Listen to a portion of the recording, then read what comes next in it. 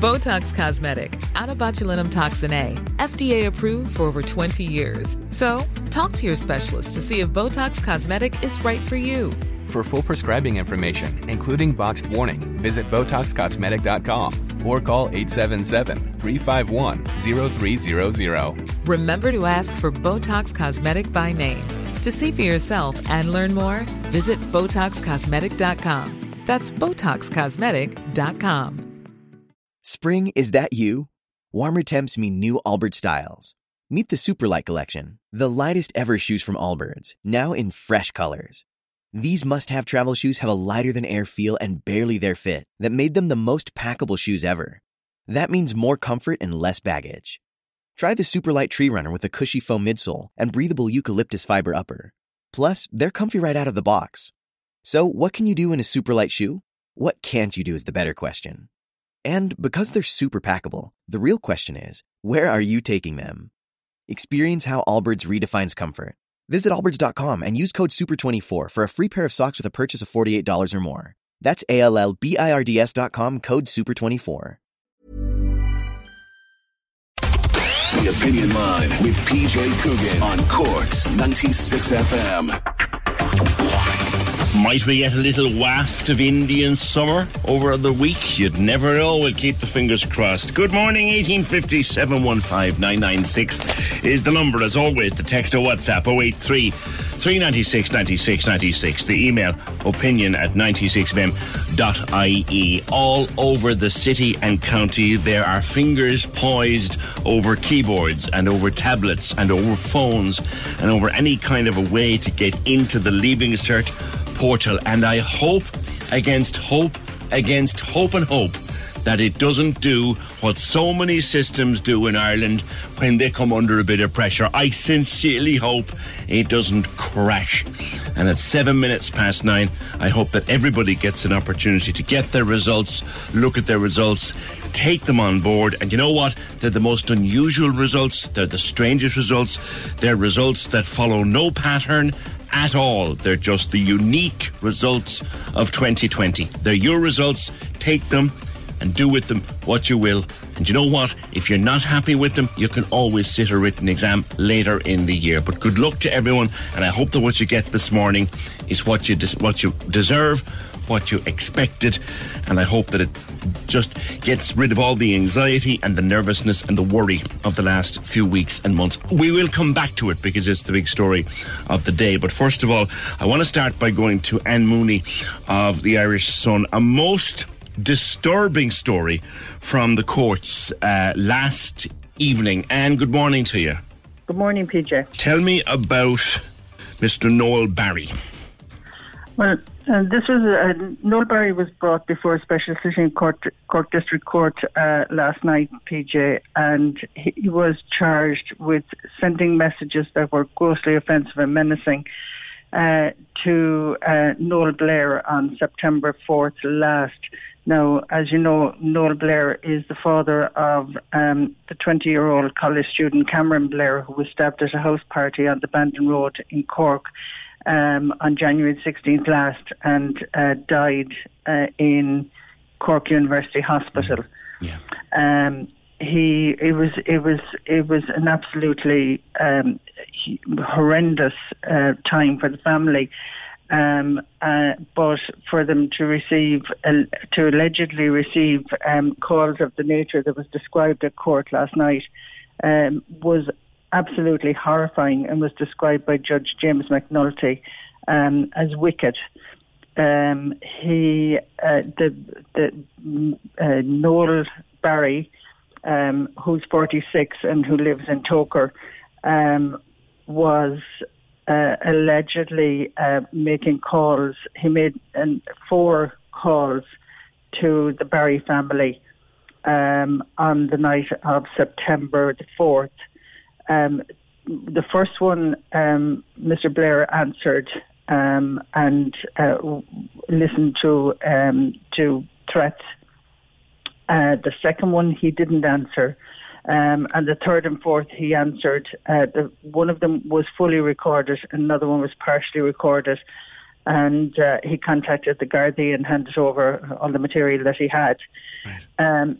Now, Gardaí, obviously, because it was so serious, immediately began an investigation and recognised the phone number that was supplied to them. And as a result of that, Noel Barry was called to Toker Guard Station and was spoken to by Gardaí, interviewed by Gardaí, and that resulted in his court appearance last night. The threats were, to say the least, menacing and conveyed to the family that they were going to be seriously harmed or even killed. Mm-hmm. And the one was particularly terrifying in relation to the family's only remaining child, their son Alan, who was just 18. And because of the calls, his father had to take him aside and tell him about them, and to warn him to be aware of any suspicious activity that might be happening near him. Okay. So the Gardaí asked for a remand in custody because they said that they believed that the calls may reoccur if Mr. Barry was released. And the judge said that he wasn't going to let that happen, and he said the calls were of genuine concern for the Blairs, and he didn't want them, if there was a possibility of them being repeated, he didn't want that to happen.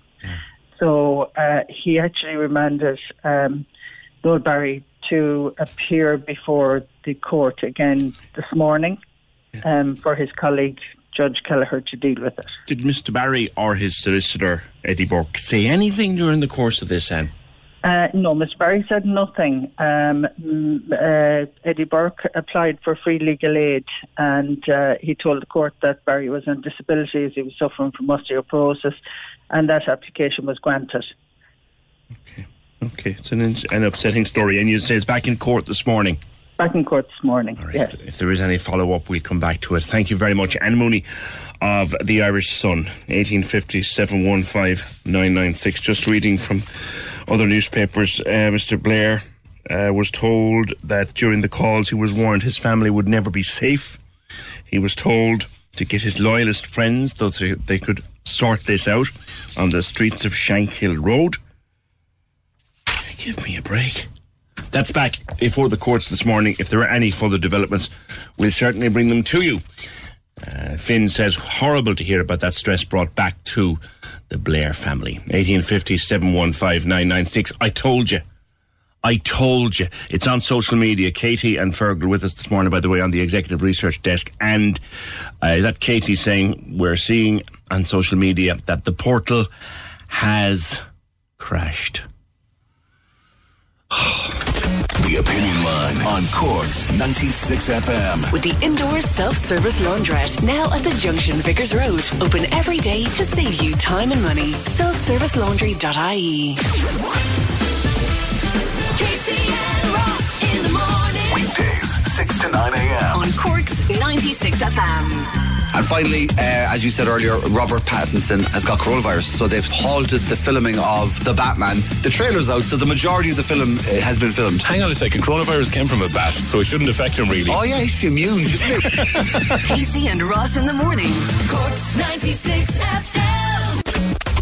This is Cork's Gold IMRO award-winning talk show. The Opinion Line with PJ Coogan. Text or WhatsApp now. 083 396 96 96. On Cork's 96 FM. All the newspapers full of the stories early this morning as you got up that Leaving Cert students had received a record number of CAO points as the calculated grades had seen results soaring across the board. I'm reading from the Examiner, which embargoed it until 6 a.m. Jess Casey writing on the front page, with more students opting for higher level this year, more than 1 in 4 of grades awarded was a H1 or H2, carrying a minimum of 88 points. 9% of grades were H1s. So very, very high scores. And didn't we hear during the week as well that in the final calculation of all of this, the Department of Education had rounded down a lot of grades awarded by teachers themselves before coming up with the final results published this morning on the online portal, which we are seeing, anecdotally anyway, nothing official, we are seeing that it has crashed. If there's anything behind that, I'll let you know. But at the moment, we're seeing people are having trouble getting into it. Let's talk to one man who'd promised to come to us this morning. Rory Fitzpatrick, good morning. Hi. Did you get in, Rory? Yeah, I did, yeah. I wasn't... I saw that some people were having problems with it. How did you do? I did all right. I'm happy enough with it. I would have... If we'd sat the exams, I'd say I would have expected higher. Right. Now, you spoke to me on Friday. You want to go to UCC, to Biological and Chemical Sciences. Yeah. Based on last year's points, will you make it? Based on last year's points, I'd get it by a point, yeah. But this year's results, I'm not sure, because if everyone's inflated, and I would say I don't think my results are that inflated, I'd say I might be one of the other percent. But on that kind of basis, I'd say maybe not. Probably not. Based on... If it's going up, because if most results are up, and then the courses will be up as well. Points will be up on that. I know it's... And as a fellow said, it doesn't really matter, it's academic, whether or not you had done it. But if you had done it, do you think you'd have bettered or matched the results in front of you this morning? I'd say I would have bettered them, yeah. Not by a huge amount, but I'd say I would have. I definitely would be. If I'd sat them, I would have been slightly disappointed with this. Yeah. How do they compare with your mocks, for example? My mocks, they were up from them, but I got sick halfway. I got sick halfway through the pre's, and I really, really mangled those. Yeah. I'd say I could have come into it even. Right. So, nervous few days now. When are the points out? When is the first round of places offered? I'm actually not sure. Yeah. Everything's off kilter. I think it's a week or so. About a week's time, yeah. So what will you do now for the rest of the day? Do you just... there's not like you can go out and celebrate, really, can you? Oh, yeah, I'm going for a surf. Are you? There might not be waves, but... Yeah, you're going surfing, are you? Yeah, I'll give it a try. Is it a nice morning for a surf? I suppose it is if you're into it. All right, well look, congratulations anyway, you've done it, and you can always say you did your leaving in 2020 when it was the leaving that'll be talked about forever. Congratulations, and I really do hope that it comes good for you. Yeah. All right. Cheers, Rory. Congratulations. Thank you very much. It's over now, so that at least he's got that much relief behind him. We've got 6 boys. I'm hearing here 6 boys on 625 points. And 2 of them have 8 H1s. Is that nationally or local? This is in Christians. We're trying to get someone from Christians. We hear that 6 boys in Christians have 625 points. 2 of them have 8 H1s. Remember, these are the calculated grades. Just getting back to our first story with Anne Mooney. This is an email that came in to opinion@96fm.ie. I went to bed deeply disturbed last night over Noel Barry and his evil thinking. The Blair family have been through so much, and for the man to behave this way is one of those moments in life that leave you speechless, furious and dumbstruck all in one. The man needs to be punished, and punished hard. 1850 715 Am I ready to go to line 5, Fergal? I'll take the tune. I'll take a break, and we'll go to line 5 then. Thank you. The Opinion Line on Cork's 96 FM. With the Junction Vickers Road, supermarket, solid fuel depot and a self-service laundrette. Your one stop for everything. The Takeover. On Cork's 96 FM. Weeknights from 7 on the Big Drive Home. We give you the chance to take charge of our tunes. Join me, Lorraine, as you decide what songs we fire up.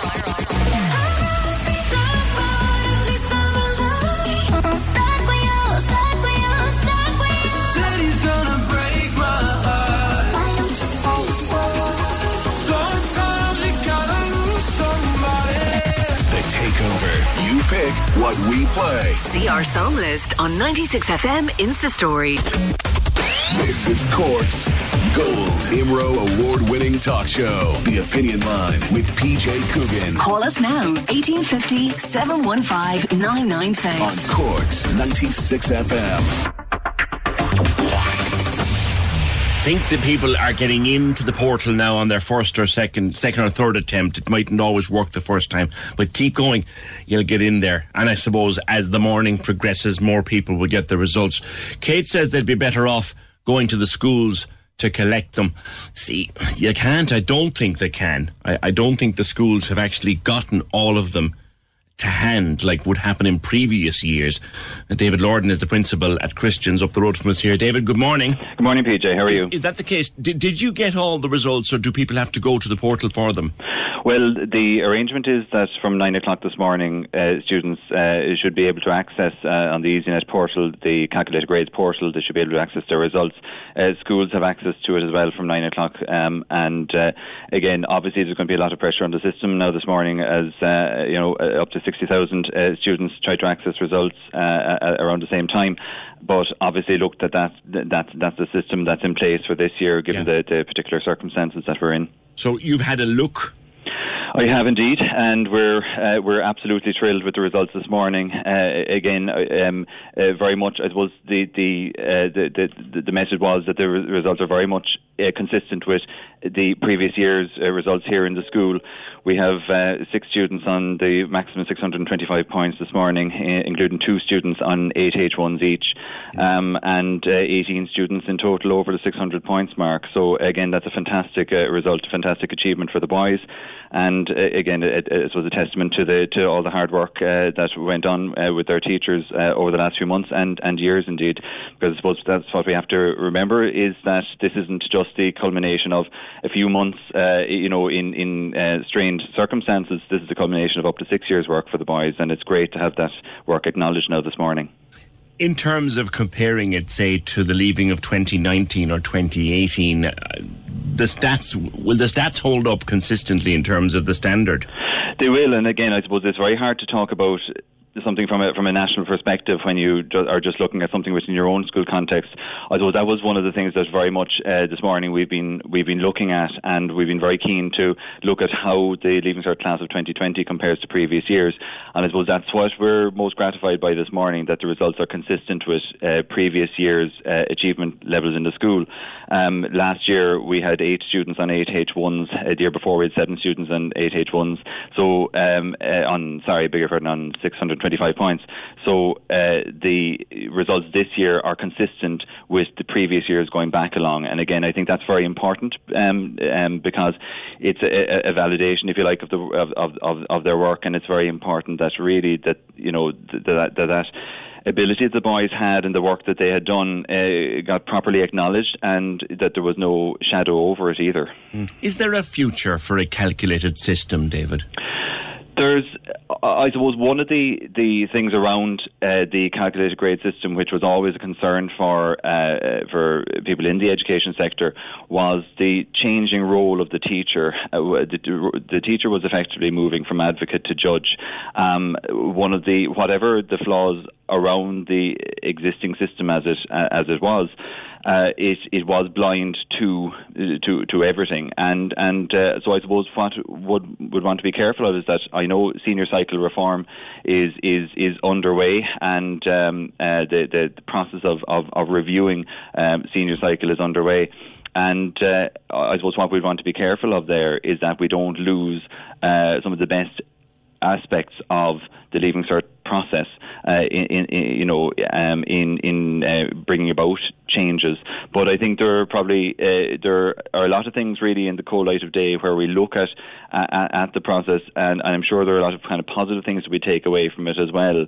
But certainly I think we'd have to be careful not to throw the baby out with the bathwater. Yeah. We're still a little bit at a loss to understand, aren't we, David? What exactly happened when you and your colleagues there sent up the calculated or the predicted results for the boys, and then they got into the Department of Education?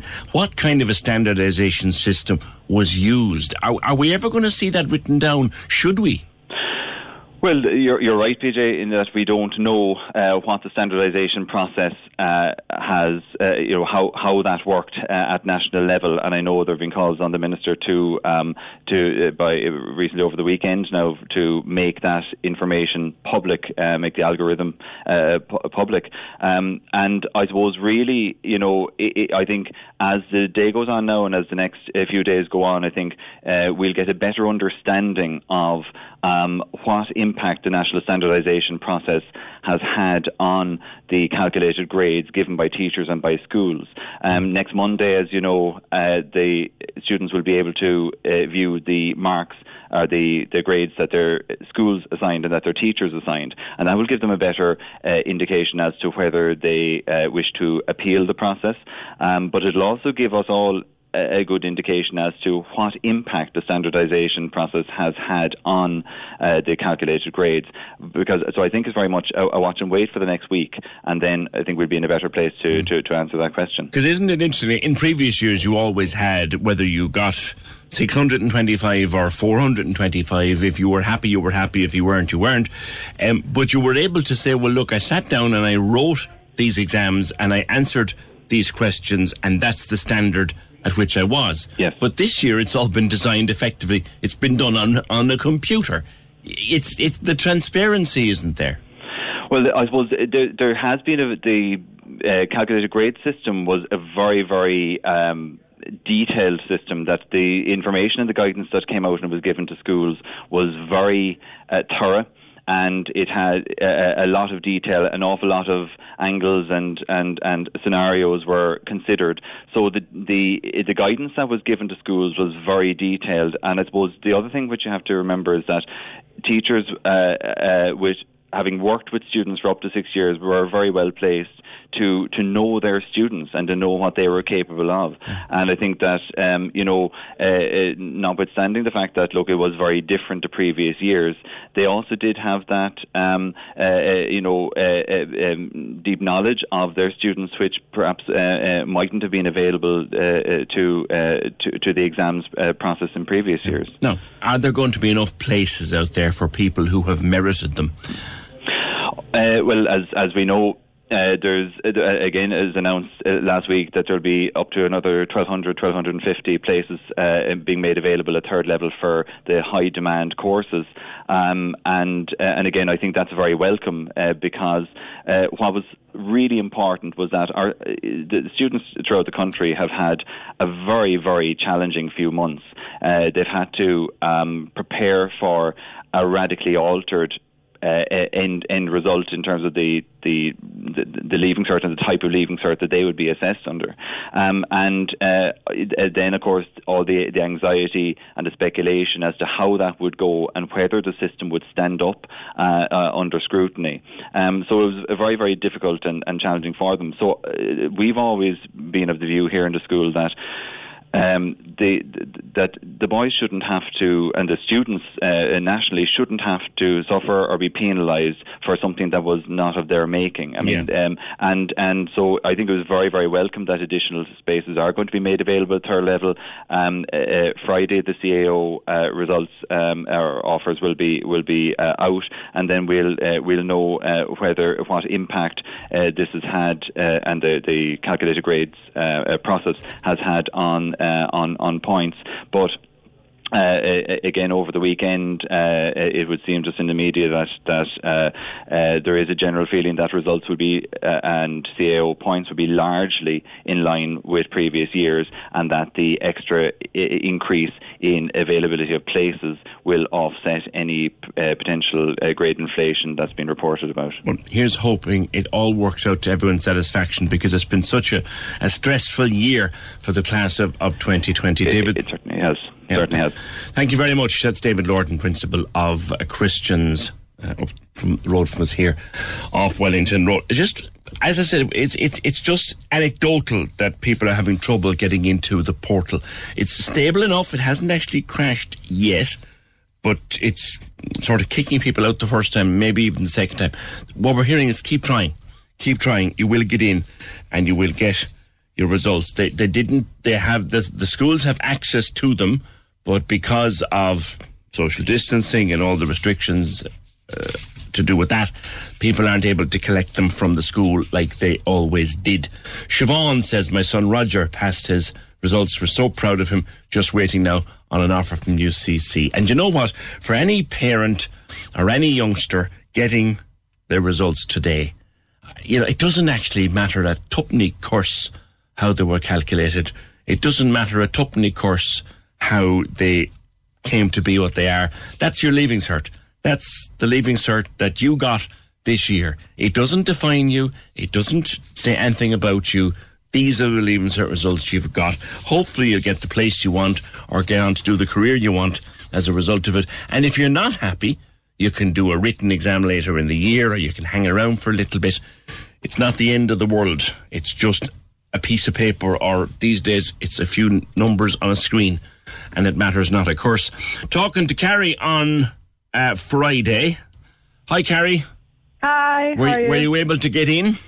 Yes, I was. Are you happy? I'm delighted. Are you? Oh, I am. I'm so excited. Like, I did not expect that.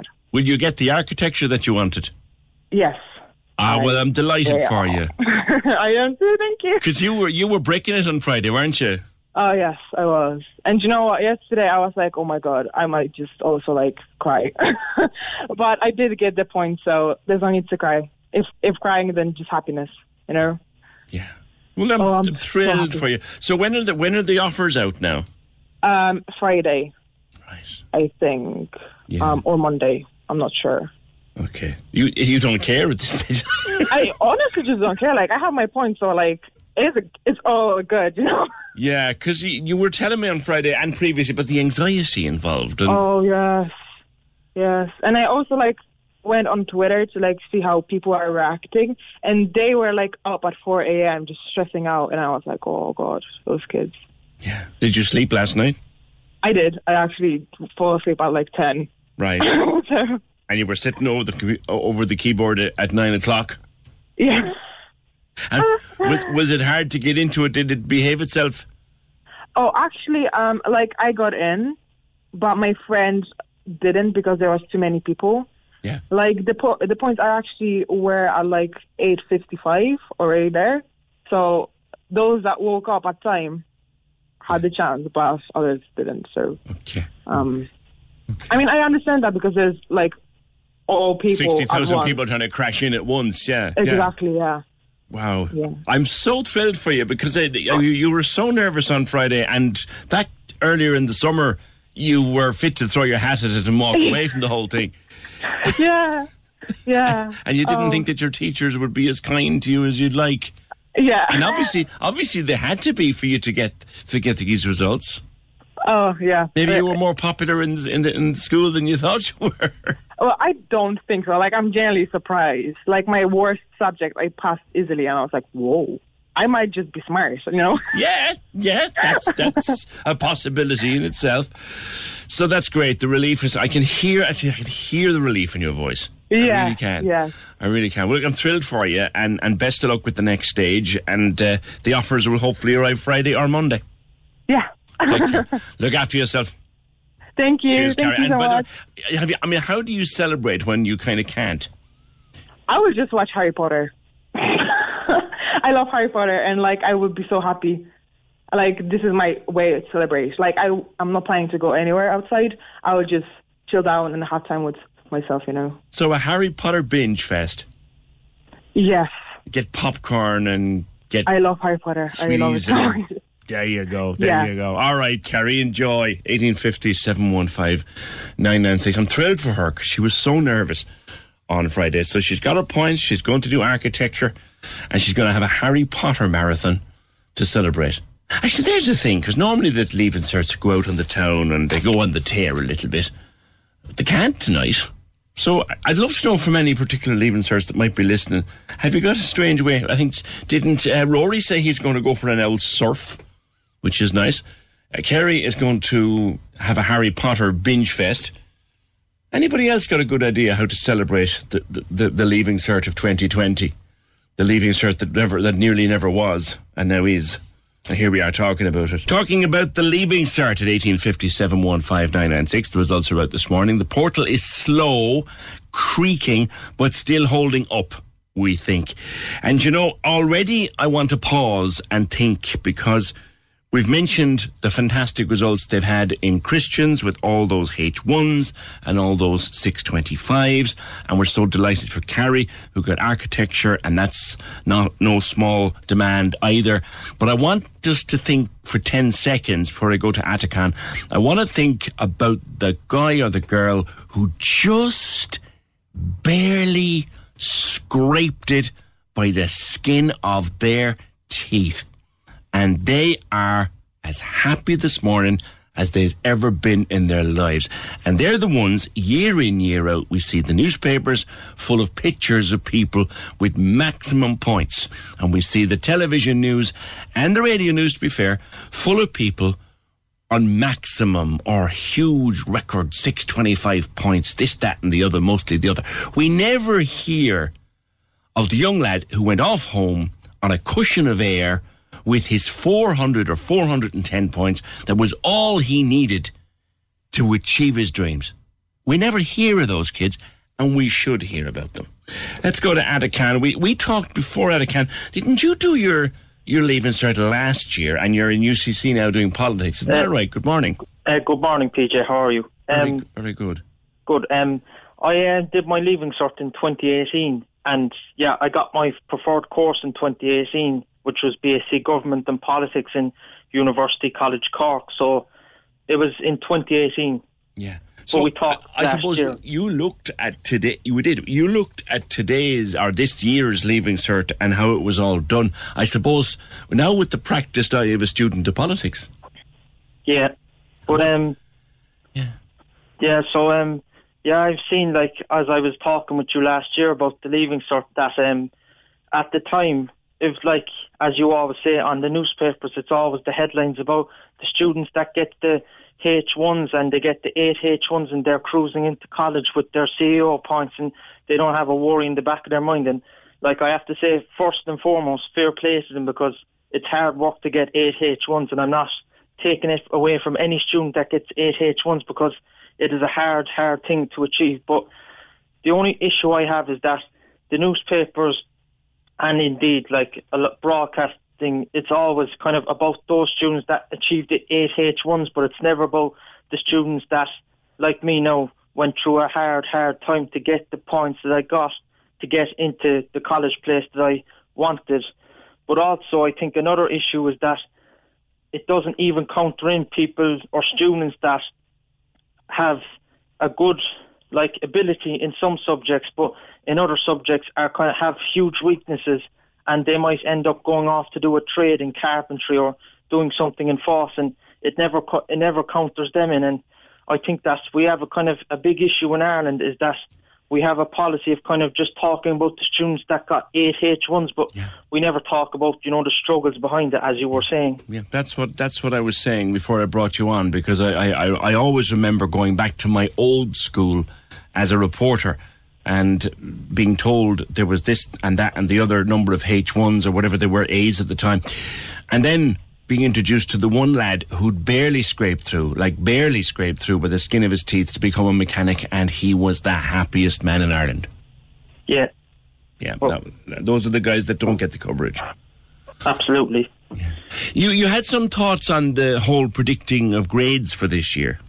Yeah, I just think that from the start and from the outset, it's been a bit of a shambles, because I think from the start there was a constant kind of policy of denial and very self-denial. There wasn't from the start any clear, concrete and concise information given to people and students that were in 2020 Leaving Cert. And like, from the start, there was the minister at the time, Joe McHugh, the education minister.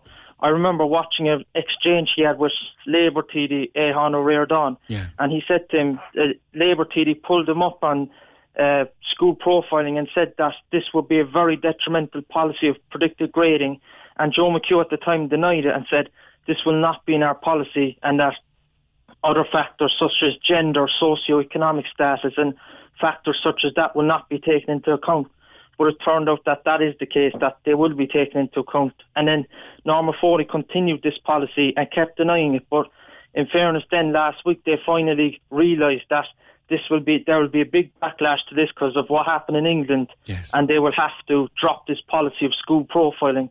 So I do welcome the fact that they did that, but I think it was a bit too little, too late. Yes. You're also a bit concerned about, I think, the appeals system. In that, didn't the minister say that the paperwork, the original calculating system, would be destroyed? Yeah, and I was watching RT61 News the other day, and I felt that Norma Foley interview was very, very... I couldn't take anything conclusive from what she said, because she was telling teachers to destroy material which could be used on the basis of evidence or for students to appeal their results. Like, in a chance now that students are not happy with their results, they can appeal it. But this year now, it's going to be really, really strange and awkward that what evidence are they going to have to appeal on it, and what basis? Because, like, they probably know what they want to appeal it on, but they don't have any evidence to back it up. It's like going to court just to appeal some sentence you got and having no evidence to do that. Like, you can't do something and you can't, appeal something without any clear evidence. And as well as that, I think I don't think who's getting enough attention is the 20,000 CAO applicants from 2019 who did their Leaving Cert and deferred their year, that they're not getting enough attention. Yeah, but isn't it a case that if they got a place last year and deferred it, their place is still safe?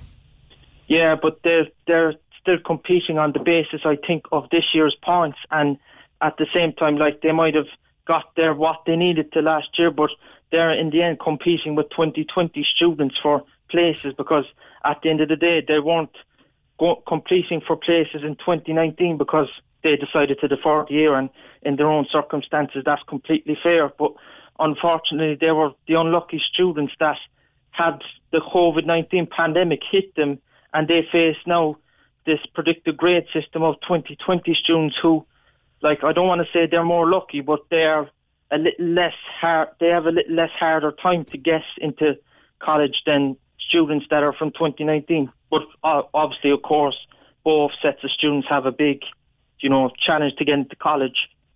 All right. Listen, always good to talk to you. And tell me something, when you're doing politics there and government at UCC, is it enlightening you a bit as to how our country is run, or how they tell us it's run? Are you learning about our system? Oh, absolutely. Is it making you sceptical? Absolutely.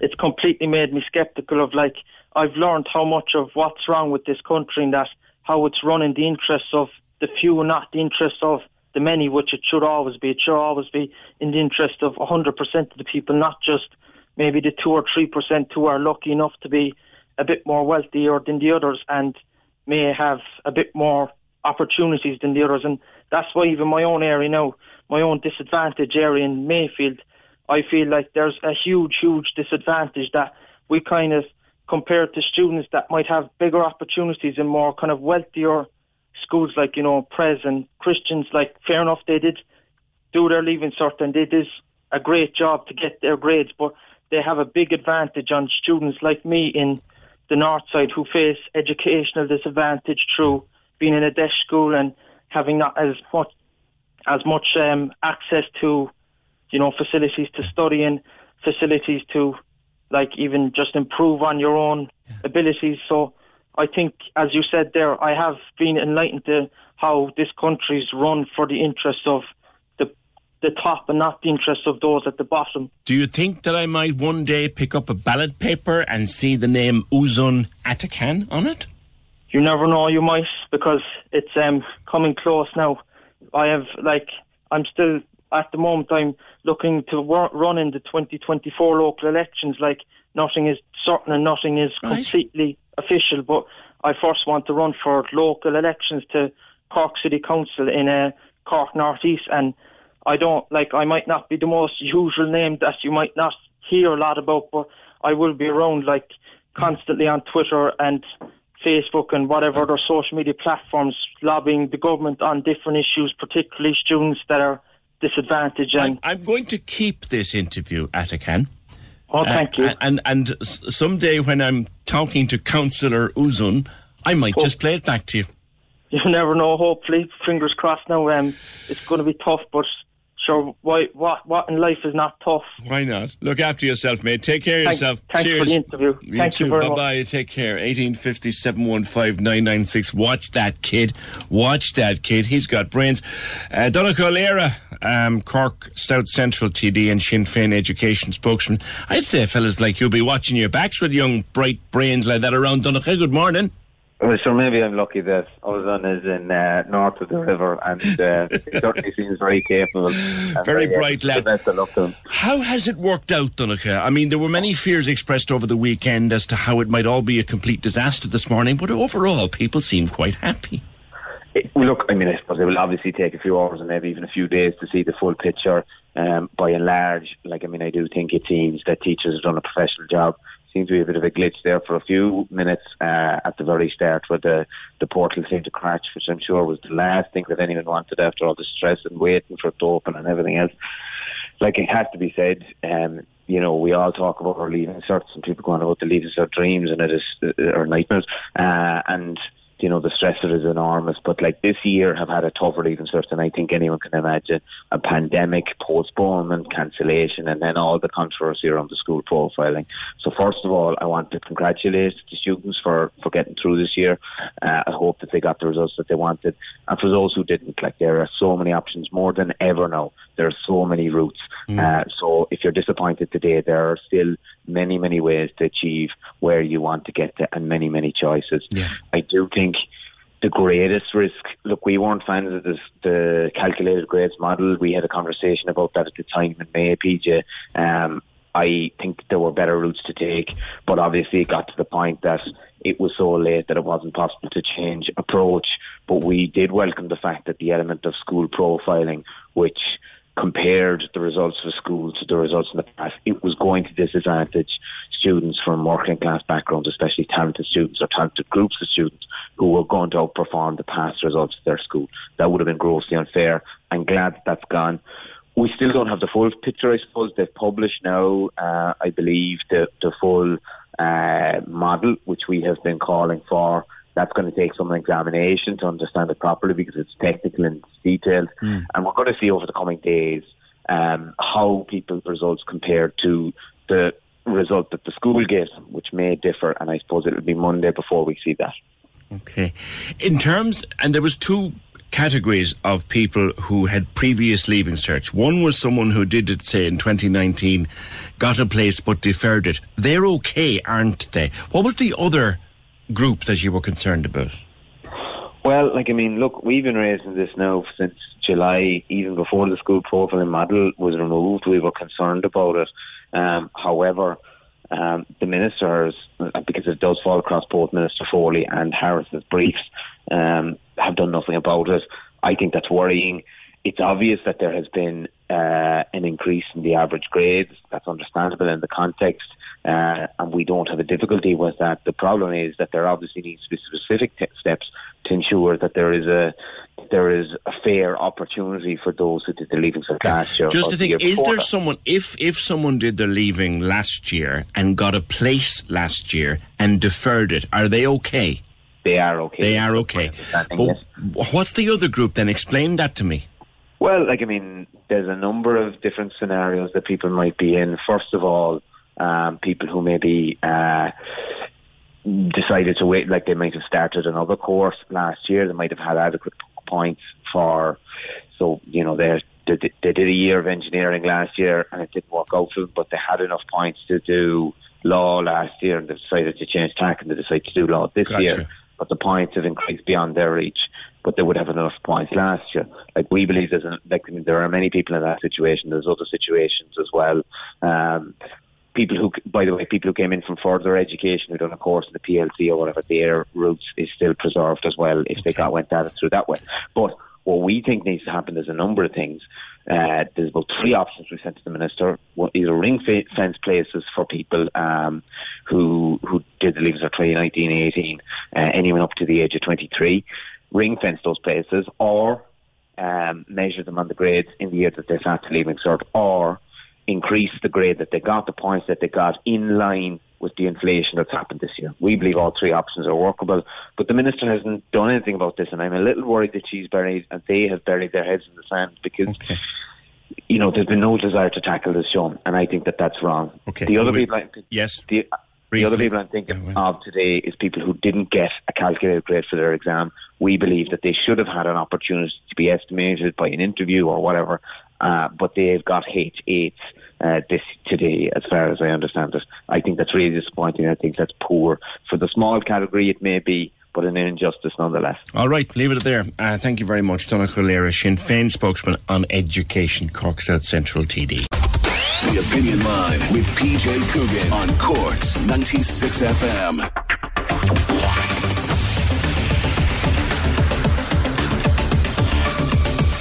Good response to Atticon. Nice lad. I spoke to him 2 years ago. All he wants to do is get into UCC and study politics. He's 2 years in there now, and his next plan is the 2024 local elections, having learnt a bit about how our political system works, or maybe doesn't work. He wants to run in the local elections in 2024. I tell you, he's well able to speak for himself and to fight his corner. Roisin says, great young fella, he'd get my vote. On the subject of the people who didn't get the H1s and who don't make the headlines because they don't get 600 and odd points, and my point about the person in the school who just barely scraped through and is walking around on a cushion of air this morning, Frank on WhatsApp draws my attention to a wonderful story, and it is a wonderful story. It's a kid in Dublin. He was told he'd never be able to sit an exam. He has autism. He's just won himself a place in genetics in UCD. So don't write anybody off. You never know. Jared says, well done to all the students. They should get 80 of their friends now, organise a golf outing and a party afterwards. Should they be grand? Yes. Here's a phone call. I'm not sure if you remember, PJ, but I did the Leaving Cert in 1969. Well, okay, I didn't. It was well before my time even. And after sitting English and maths, it was found that the essays were published on the Examiner, and some copies had been taken ahead of the exam. They forced every Leaving Cert in 1969 to repeat their maths and English papers again. 41 years ago. The stress was nearly the same as it was today. Wow.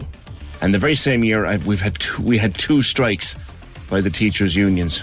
Crikey, I don't ever remember that. 1969, they had to resit the English and the maths exams. Crikey. That's a blast from the past.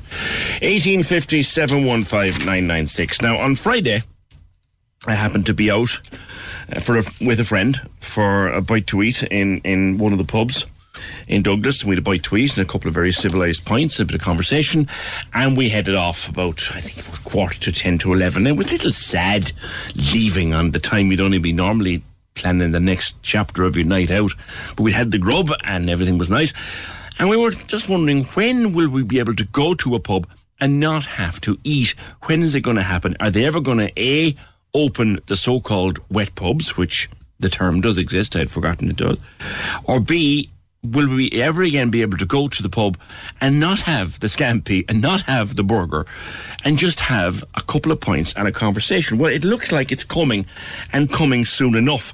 It may come as early as the 14th of September, although most people are saying it'll be the end of the month when they'll do it. They'll announce it on the 14th of September and then they'll open around the 1st of October. Is that what you're understanding, Michael O'Donovan from the VFI? Good morning.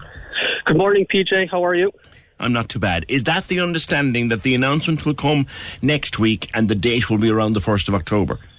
Yeah, well, our understanding is that the roadmap will be issued next Monday, PJ, but as for a date in that roadmap, it's only speculation, to be honest. None of us really know. And look, that's why we're here today in Carrigaline outside both ministers' offices, yes, with two groups. We saw over the weekend that there was the leaked draft proposal. They're not finalised proposals. They're not issued to us. But it's time, I suppose, that we took a stand, because for a lot of us, a lot of publicans that are out there, the supports that were issued 2 weeks ago were like, crumbs off a table, really, because it's only equating to most publicans would be in licence band A. That equated to 40% of the restart grant, which is like €1,600. And if you divide that by the 25 weeks we're closed, that's like €64 a week. Like, you try and pay your ongoing costs, insurance, utilities, and now we have the extra bill of heating kicking in now this month. €64 in a commercial premises to keep it going. Very small. It doesn't add up. Small. Now, as I said, you're outside Minister Coveney's office in Carrigaline. I believe you've been speaking to him in the last while. Well, his secretary came out to take a letter from myself and the county chairman on behalf of the publicans of Cork. We didn't actually get to meet the minister. And likewise, in Minister McGrath's office, we learned that he's in Dublin, but his brother, Councillor McGrath, was there and took the letter off the group that were down at Minister McGrath's office. Okay. Now, I'm looking in the newspapers this morning. Adam Higgins, the political correspondent in The Sun, has a good analysis of the guidelines. I don't know if they're actually published yet, but he got a copy of what's proposed. Yes, they're not published yet. They're not published yet. Time slots limited unless you can do 2 metres. So if you can only do 1 metre, then it's a time slot. But if you can do 2 metres between tables, there's no time slot. You'll still have to book a table, I think, or at least if you walk up and there's a table available, you'll have to record my name and my phone number and all of that for contact tracing. All the pubs have to be closed at 11:30, which won't go down too well with the pubs inside in town. And a group would be a max of 6 people from no more than 3 households. Now, how is all that going to work? Well, PJ, the simple reality is they are the guidelines that the pubs that opened back in June have operated under. The 11:30 only came in the week before last, really.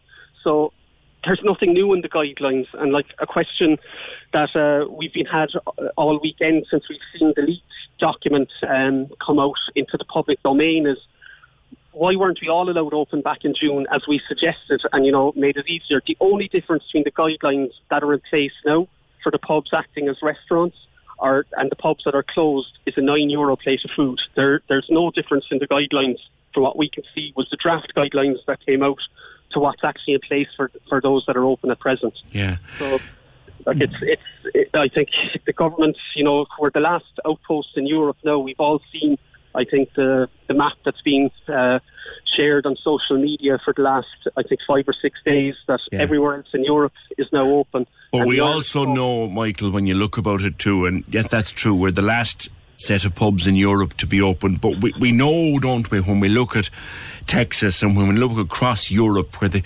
unfortunately, when people get a few drinks on them and they get a bit leery and they throw their arms around one another, that's where the virus, as a minister once said, the virus likes to party. It is, but PJ, look, the guidelines are there for a reason, and we now know, look, going through the Dáil this week, there'll be, prosecutionable offences if people are in breach of the guidelines. So look, if a pub is trading and they're not following the guidelines, there'll be sanctions there for it. Yeah. And also, the pubs that are open at present acting as restaurants, in the very few instances where people have been in and tested positive for COVID-19, there's procedures in place, and pubs have closed down. We've had 2 here in Cork that have had to close down and follow the procedures and then get clearance and reopen. So, there's protocols in place, there's guidelines, we're asking for them to be put in place. Yes. And just give us the opportunity to get our livelihoods back and get people out socialising. For rural Ireland, talking to lots of people, over the last couple of weeks, and I've travelled the length and breadth of this county meeting publicans, the mental anguish that they're going through the last couple of weeks, especially since the goalposts have been moved each time, has been really tough for a lot of them. Yeah. I'm thinking in terms of distancing, how practical is that going to be in a place that is only the size of 2 decent living rooms anyway? Yeah, look, I'm a classic example of it, PJ. Yes. My bar in Castlin is it's a very small bar. What's your normal? What does the fire officer normally allow you to have? We'd be around 65 would be our normal. Okay, so what will this allow you to have? Like, I would say we'd be somewhere down mid-20s at maximum, and that's if we do the 1 metre social distancing. If we go to the 2 metre social distancing, it will take another, I'd say we'll probably lose 2 or 3 tables out of that. Great. And it's also, look, I suppose, on one hand, we've been asking for the guidelines and let us go. It will be very difficult, but look, I suppose, at least if we get open, we can see how we're able to manage it and how we can go about it. And look, we'll have to learn to live with the virus. Sure. So, look, in months to come, hopefully these guidelines will be eased. And if we get a vaccine, hopefully the guidelines might be. Do you know what strikes me as difficult, though?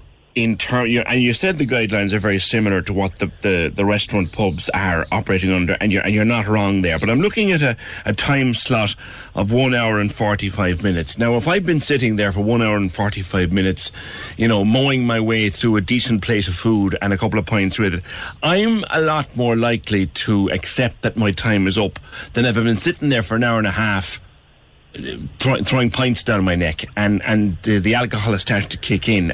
I could see it being a lot more difficult to clear tables after an hour and 45 if fellas are getting a bit leery.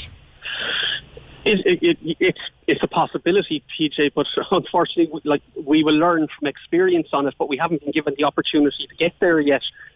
Look, I suppose we'll be, depending a lot on the public working with us as well. Yes. And I think the public have become very aware of the procedures that we will have to operate under.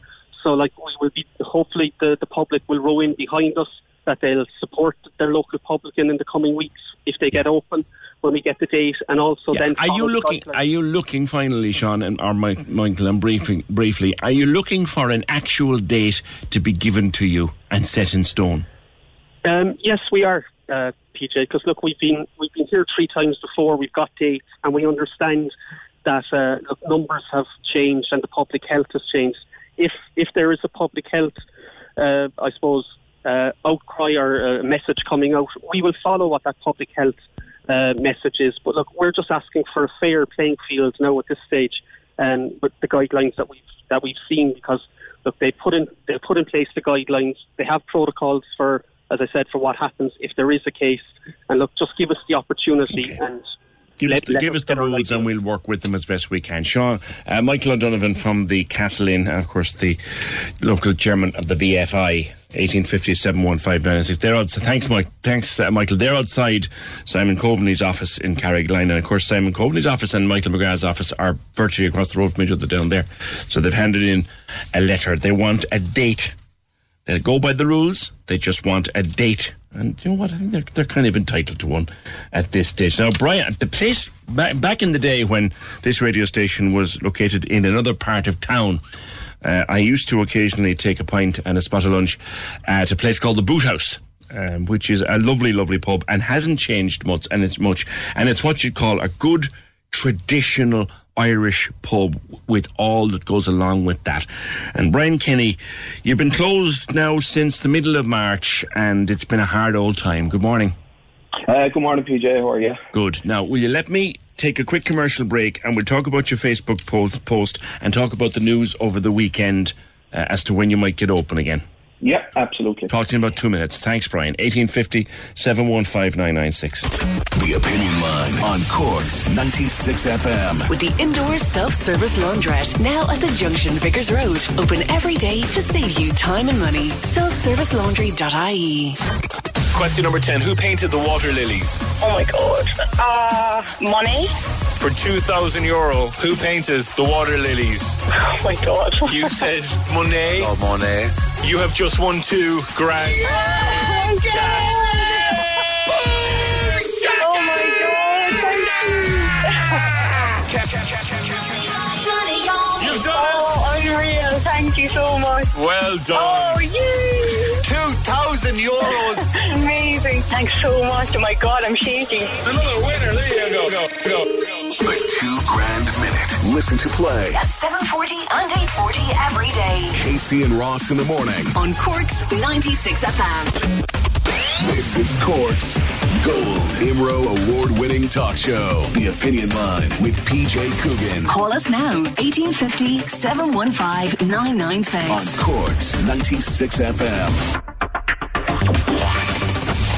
Now, the term wet pub is one that actually dates back to 1900 and Frozen to Death, and I'd completely forgotten that it existed, but it does. And they are all the pubs now trying to look to open at some set date over the next few weeks. And no matter how you feel about the pandemic, and no matter how you feel about the infection rate, and no matter how you feel about the safety of doing it, these are family businesses for the most part who've been closed since the middle of March and are struggling. And Brian Kenny from the Boot House put that struggle into writing on Facebook over the weekend. Thanks for holding there, Brian. Good morning again to you. Good morning, PJ. Yours would be a typical family-run local pub. Absolutely, yeah. I suppose we're living in a small community, and basically you have the school, the church, the community centre, and the pub. And you know, I suppose we're a vital link for people in our community. It's where people come to meet and to catch up with each other, and that's been missing for the last 6 months, unfortunately. When you closed in March, how long did you think it was going to be for? Well, initially when we were asked to close, I think we closed on the 15th, and we were told that it would be until the 29th of March, 2 weeks. Nice. And then, 2 weeks became a month became 2, and all of a sudden it's 6 months later and the door is still closed, unfortunately. Yeah. And had you any capacity to do food? Like, could you have opened with food? The food situation for us is a bit tricky. We were serving food for 27 years until last December. Because I often had soup and a sandwich up there in the good old days. Yeah, I remember it well, yeah. We were serving food for 27 years, and then we had a visit from our EHO, our health officer, effectively.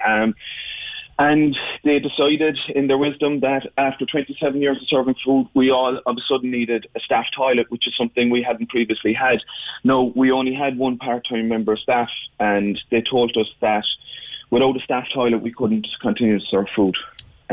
So that was what happened to that. So therefore, there was no prospect really of opening on the 29th with food. No, unfortunately. No. Yeah. So, talk to me about the reality of waiting to see when you can open that door.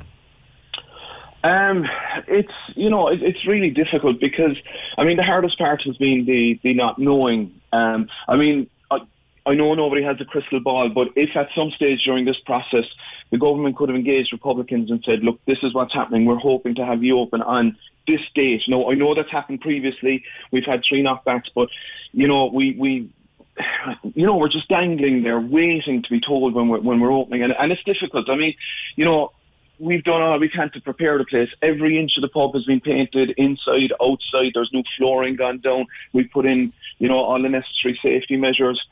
We're ready to go when we get the green light, barring getting stock in and so on and so forth. But it's the not knowing that's the hardest part. Yeah, and I think your bank manager has been as charitable as any bank manager could be, but now he's looking for money. Yeah, well, I suppose that's fair enough too. We owe bank money, and they have been incredibly understanding. We are so lucky. I think we have, we probably have the best bank manager in the world, I'd say. We didn't even have to contact him at the start. He rang us the day after we closed, and he offered us a 3-month moratorium, and he got in touch then 3 months later. But unfortunately, the bank's hands are tied now at the moment because by law, banks can only give businesses a 6-month moratorium, and unfortunately that 6 months is about to end. So the bank's hands are tied, our hands are tied, and we're hoping that maybe the government will intervene and negotiate something with the banks, because if they don't, there are 3,500 pubs closed at the moment still, with no capacity of repaying their mortgages. And, it means that there's a lot of pubs that are going to be defaulting. It's going to affect our credit rating, which will have future implications. But as I said, our hands are tied and the bank's hands are tied. It's the government are the only ones who can intervene here. I suspect that if they gave you a date, and let's just pluck out of wherever people pluck dates, the 1st of October. Let us just say that if they allowed you to open again on the 1st of October, it would make business sense, wouldn't it, to tell your banks or to allow your banks to give you another break, to put some cash in the bucket. Absolutely, yeah. I mean, it's... to be fair, as I said to the banks, they can only wait so long, and they have to go by the letter of the law. Yeah. But I mean, I suppose what's going to happen is if we're closed for much longer and there's no government intervention, banks are going to have to foreclose on pubs, which I'm sure they don't want to do. But it's the reality of the way it is. And yeah, you're right. I mean, at least if the government came and said, look, you're definitely going to be open on this date, we could then go to our bank manager and say, look, can we get a break until this date, and see what he can do for us then, Yeah. Now, we've talked from the start of all of this about things that people have missed, and I know that coming up against the reality of thousands of people sick, hundreds in hospital and nearly 1,800 people dead, it pales into insignificance. But people have missed so many of the little things in life, and I know that up around that part of the city, it's almost as important as the wedding mass, the pint in the boot house afterwards. Yeah, actually we had a situation with that over the weekend. There were two very good friends of ours got married on Saturday, and our customers, they're very good to us. They have a tradition of calling into us after they leave the church with their guests on the way to the hotel. And unfortunately, we couldn't extend that courtesy to Richard Nashling on Saturday. Thankfully, the groom and his party, his father, his best man, his groomsman, did call into us for a few photographs, but we couldn't even offer them a pint, unfortunately. But and I know these are small things in the real world, but they're big things to the people concerned. Absolutely. I mean, it's these they're memories that people have for the rest. As humans, we're naturally driven by the search for better. But when it comes to hiring, the best way to search for a candidate isn't to search at all. Don't search, match with Indeed. When I was looking to hire someone, it was so slow and overwhelming. I wish I had used Indeed. If you need to hire, you need Indeed. Indeed is your matching and hiring platform with over 350 million global monthly visitors, according to Indeed data, and a matching engine that helps you find quality candidates fast. Ditch the busy work. Use Indeed for scheduling, screening, and messaging so you can connect with candidates faster. And Indeed doesn't just help you hire faster. 93% of employers agree Indeed delivers the highest quality matches compared to other job sites, according to a recent Indeed survey. And listeners of this show will get a $75 sponsored job credit to get your jobs more visibility at Indeed.com/podcast. That's Indeed.com/podcast. Terms and conditions apply. Join us today during the Jeep Celebration event. Right now, get 20% below MSRP for an average of $15,178 under MSRP on the purchase of a 2023 Jeep Grand Cherokee Overland 4xE or Summit 4xE. Not compatible with lease offers or with any other consumer incentive offers. $15,178 average based on 20% below average MSRP from all 2023 Grand Cherokee Overland 4xE and Summit 4xE models in dealer stock. Residency restrictions apply. Take retail delivery from dealer stock by 4/1. Jeep is a registered trademark. Their lives, their wedding day, and what they did on their wedding day, and we will only be a very small part of their memories now. Only a small part of the wedding party got to visit us, and it's very important to us as well. I mean, we're human. We interact with people. People are very important to us, and to be denied that, it's there's a big hole there really when we miss out on these things. Yeah, you remind us in your Facebook post that the pub goes back to possibly the farthest back you can recall, 1773. It survived the famine, 2 world wars, recessions, the smoking ban, and several no's. And is this the toughest challenge that you can face in your life's work, Brian, or have faced? Yeah, without a doubt, PJ. I mean, the boot house is 250 years old, nearly. It's probably older than that, but we haven't documentation to prove it. But we can go back to 1773. But I don't remember a time like this ever, to be honest. And I mean, I'm here a long time, my family here a long time before me, and I never remember a time like this. As I said, it survived a couple of world wars, serious recessions, the famine, and survived and came through. But these are very difficult times, and if No, I know there's a real ray of hope there now at the moment, and there'll be an announcement next Monday. But if our date isn't soon, we really don't know how much longer that we or other publicans who are close can hang on. You getting worried? Yeah, I'm not a worrier by nature, but after 6 months, you do start thinking, all right, and it is worrying. Well, here's hoping that it won't come to anything, and that eventually you will get open and you will be able to open what is one of, and as I said, I haven't been there in a long time now, but one of the most beautiful, true, traditional pubs in Cork. Thank you, PJ. Cheers, Brian. That's Brian Kenny from the Boot House. And when it's open, go up and support them because it's a gorgeous pub. A gorgeous, gorgeous pub. 1850 715 996. Frank says, wait now for the big chains that are trying to buy up licences everywhere and use them in urban areas. The likes of, I think, Witherspoons. But actually, believe it or not, I've been reading this across the summer, and Fergal was directing me to some articles. Lidl are getting into the pub trade. Believe it or not. Lidl are getting into the pub trade. And apparently how it works is Lidl open a store and they put in a unit next to the store and they run a pub. This is happening apparently all over Europe. I wonder. Crikey. Did you ever hear the like? But Wetherspoons is the one that comes to mind. 1850 715 996. Actually, can I mention, while I have that thought in my head, my old friend Chris Keating. Chris is known affectionately as Mr. Cranky to all of his Facebook friends.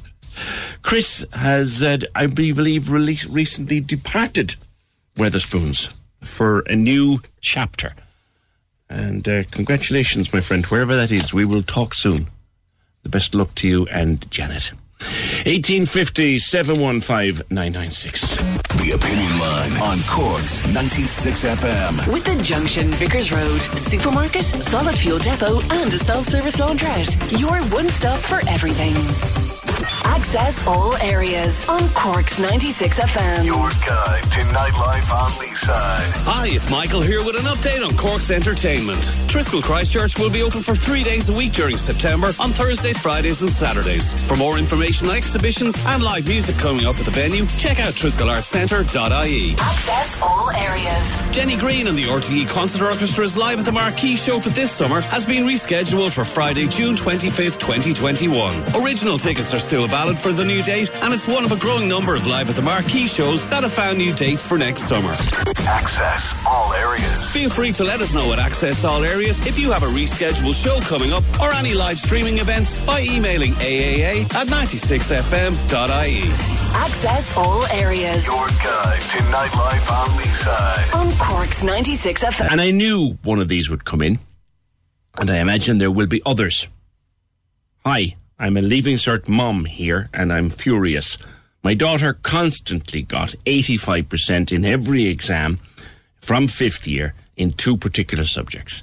Never under 80%, ever. Leaving Cert result, H3, 70 to 79.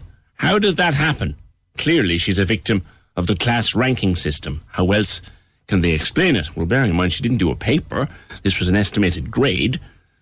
Went from her school, as all the estimated grades did, went from her school up the line into the department. The department applied whatever model it applied to standardise it, and she gets down a grade. You can see why you'd be annoyed and aggrieved at that. I wonder how much more of that is out there. No doubt it'll come to the fore over the hours and the days ahead. 1850 715 996. Later on this morning, I'll be letting you hear an interview with Dr. Matthew O'Toohill from the National Council of General Practitioners. And part of that interview is where he asks us to tone down a bit on the daily announcement of numbers. And I've been giving it some consideration over the weekend, and I've gotten very fond of doing things like the 2-week totals in Cork. And I will continue to do them, but not as often. Not as often. And certainly the daily figures they're talking now, and there's a lot of support for it over the weekend, the daily figures. Let us not have this daily bulletin every day at 5:45 that drops in all the various places like the Journal and RTE and the Irish Times and Virgin and all that. The numbers come up every day at 5:45, and among other elements in that interview, Dr. O'Toole says we're getting just a little bit weary of that, and it kind of sends out the wrong message to people too. That's to come. But first of all, do you remember last week, speaking of numbers and statistics, I had a long conversation with Dan on the Opinion Line.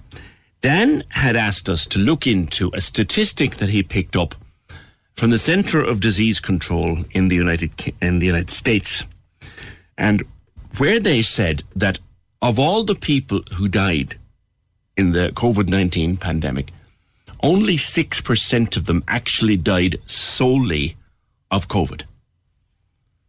That everybody else had some kind of an underlying condition or a comorbidity, and some people had several comorbidities. When you hear that word, by the way, it just means underlying condition.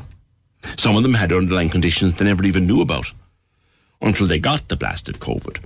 But so far, this statistic from the Centre of Disease Control was that only 6% of those who died in America had nothing but COVID. And Dan insisted that that was a game changer. And I tried to get him to tell me why. The figures from the United States suggest, they say that there's under 7,000 people, according to the American CDC, have died from COVID only COVID. Right? Okay. We accept that. We do accept that, by the way. Right. Now, what the great news about it is, from my understanding, PJ, right, if the corresponding figures are similar for the Irish deaths and Irish cases, that in Ireland, something between 60 and 110, 120 people have died from COVID-19. And nothing else. And nothing else. Okay. No. Now, you then said that's a game changer. Why? Because we have been stuck on this figure of 1,777. Maybe it has gone up one in the last day or two, I don't know. But this is an interesting figure, 1,777. That's the number of, quote, COVID-19 deaths that the media is reporting in Ireland. Now, okay? You would accept... And you would accept that each one of those 1,777 is a real person, would you? With a real family. Okay. Absolutely, yeah. And would you accept that the majority of those 1,777, I'm not saying would be, but may well be still alive, even if they're sick, may well be still alive if it wasn't for COVID-19? I can't tell you that, and I'm not being anywhere hesitant about it, PJ, because we're, like, this is going back now to your earlier interviewee, right, the epidemiologist gentleman, right, whom I respect, and I'm not in any way kowtowing what he said about actual facts, right? I have no idea if somebody last April died, and on the death cert it says COVID-19, I have no idea, and neither have you, that person would have 6 months, 6 years, 6 days, Correct. 6 minutes to live. Correct, but they were entitled to every last bit of it. They were entitled to every last bit of it, okay. And they got this virus, and it hastened their death. It was one of a number of comorbidities that would have been listed. Yes, okay? And it hastened their death. The comorbidities may or may not hasten somebody's death, okay. You could have, like, in the US, the 94% of people who didn't die from COVID-19, 94%, that's 160,000 of the 170,000 people who reported died, COVID-19 deaths. Over 160,000 of those, PJ, had an average of 2.4 other. Yeah, I get that. Do you accept that their death is as important as anybody else's? PJ, like, what are you talking about? Because you still haven't made your point. I've been with you for 15 minutes. You still haven't made your point. You said the 6% is a game changer, but you haven't told me why. Because instead of 170,000 people in the United States being COVID deaths, instead of 1,777 people in Ireland being COVID deaths, they're COVID-related deaths. The actual nails-down number of COVID-19 from deaths in the United States is under 7,000, and extrapolating out, in Ireland, that number would be something between 60 and 120. And if I was there to this time, I couldn't figure out exactly why that was an important point. Councillor John Maher tweeted that you nearly crashed the car, John. Good morning. Good morning, PJ. How are things? Good. Now, you're a diabetic, so you've had to mind yourself big time. I did, but just as much as anybody else, PJ. Like, I mean, I think we Dan is box office for yourself when he comes on, but COVID has affected everybody. Yeah. And for anybody to come on and say, something like he said is really, I think it's silly. I mean, whether you own a business, whether you have a family, whether you have loved ones, it's affected everybody for 6 months. The country and the world has come up with a new plan. We're doing things differently now. And I don't think that you can underestimate what COVID has done. And I don't think you can belittle anybody's death with, they had an underlying issue. Now he was insisting, to be fair to him, that he wasn't doing that. And I should also mention I spoke on the same programme to Dr. Zubair, an epidemiologist from UCC, who said that the statistic about only 6% just dying of COVID, that's a true statistic, but to take it out of context is wrong. Absolutely. And I think it also shows, that what we're dealing with COVID, where it's not this made up thing, it does affect people. And if you have an underlying issue, you need to be careful. But I think now everybody is doing things differently, and I think everybody's minding themselves now, because if you look at the statistics that you said in the intro, we're finding now that it's majority are under 45, 70%, they're about that are now getting it, whereas early on in this, in the pandemic, it was older people who are concerned. That's not the case now if you look at the numbers that are coming in. So I think people shouldn't take it for granted, and I think everybody should be careful, whether you have an underlying issue or not. Yeah. I think that's the important thing. The one thing I would advocate, and it's something I never did, PJ, but is get the flu jab. I used to always think, I don't need to get it, I'm grand. I think this year we need to be a bit mindful, is that if we do get a second wave, or if we do, we don't want to put pressure on our hospitals. And I think by doing something like getting a flu jab, if you have an underlying issue, I think that's a positive thing, and I think it's something that will help the frontline workers. Whether or not you have an underlying condition, we should 100%. All consider it, No, 100%, and I think that's the way we should be thinking, though. And more importantly is that if we all do that, I believe that will help when it comes to November, December, or traditional flu months. Yeah. I believe that will help us with COVID as well. And I think that's a little thing that everybody can do that will help our frontline workers, it will help our frontline services.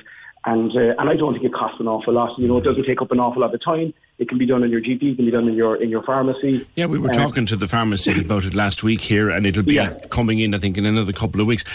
I happened to be in town on Saturday afternoon, John, and I didn't see this one because I was attending the Debenhams demonstration. But outside the library Saturday afternoon, there was about an hour-long event, and I watched it back on video with my head in my hands later on. People who completely deny this COVID-19 pandemic, and they tell you not to wear a mask and don't listen to rules, and it's all made up and it's all down to 5G.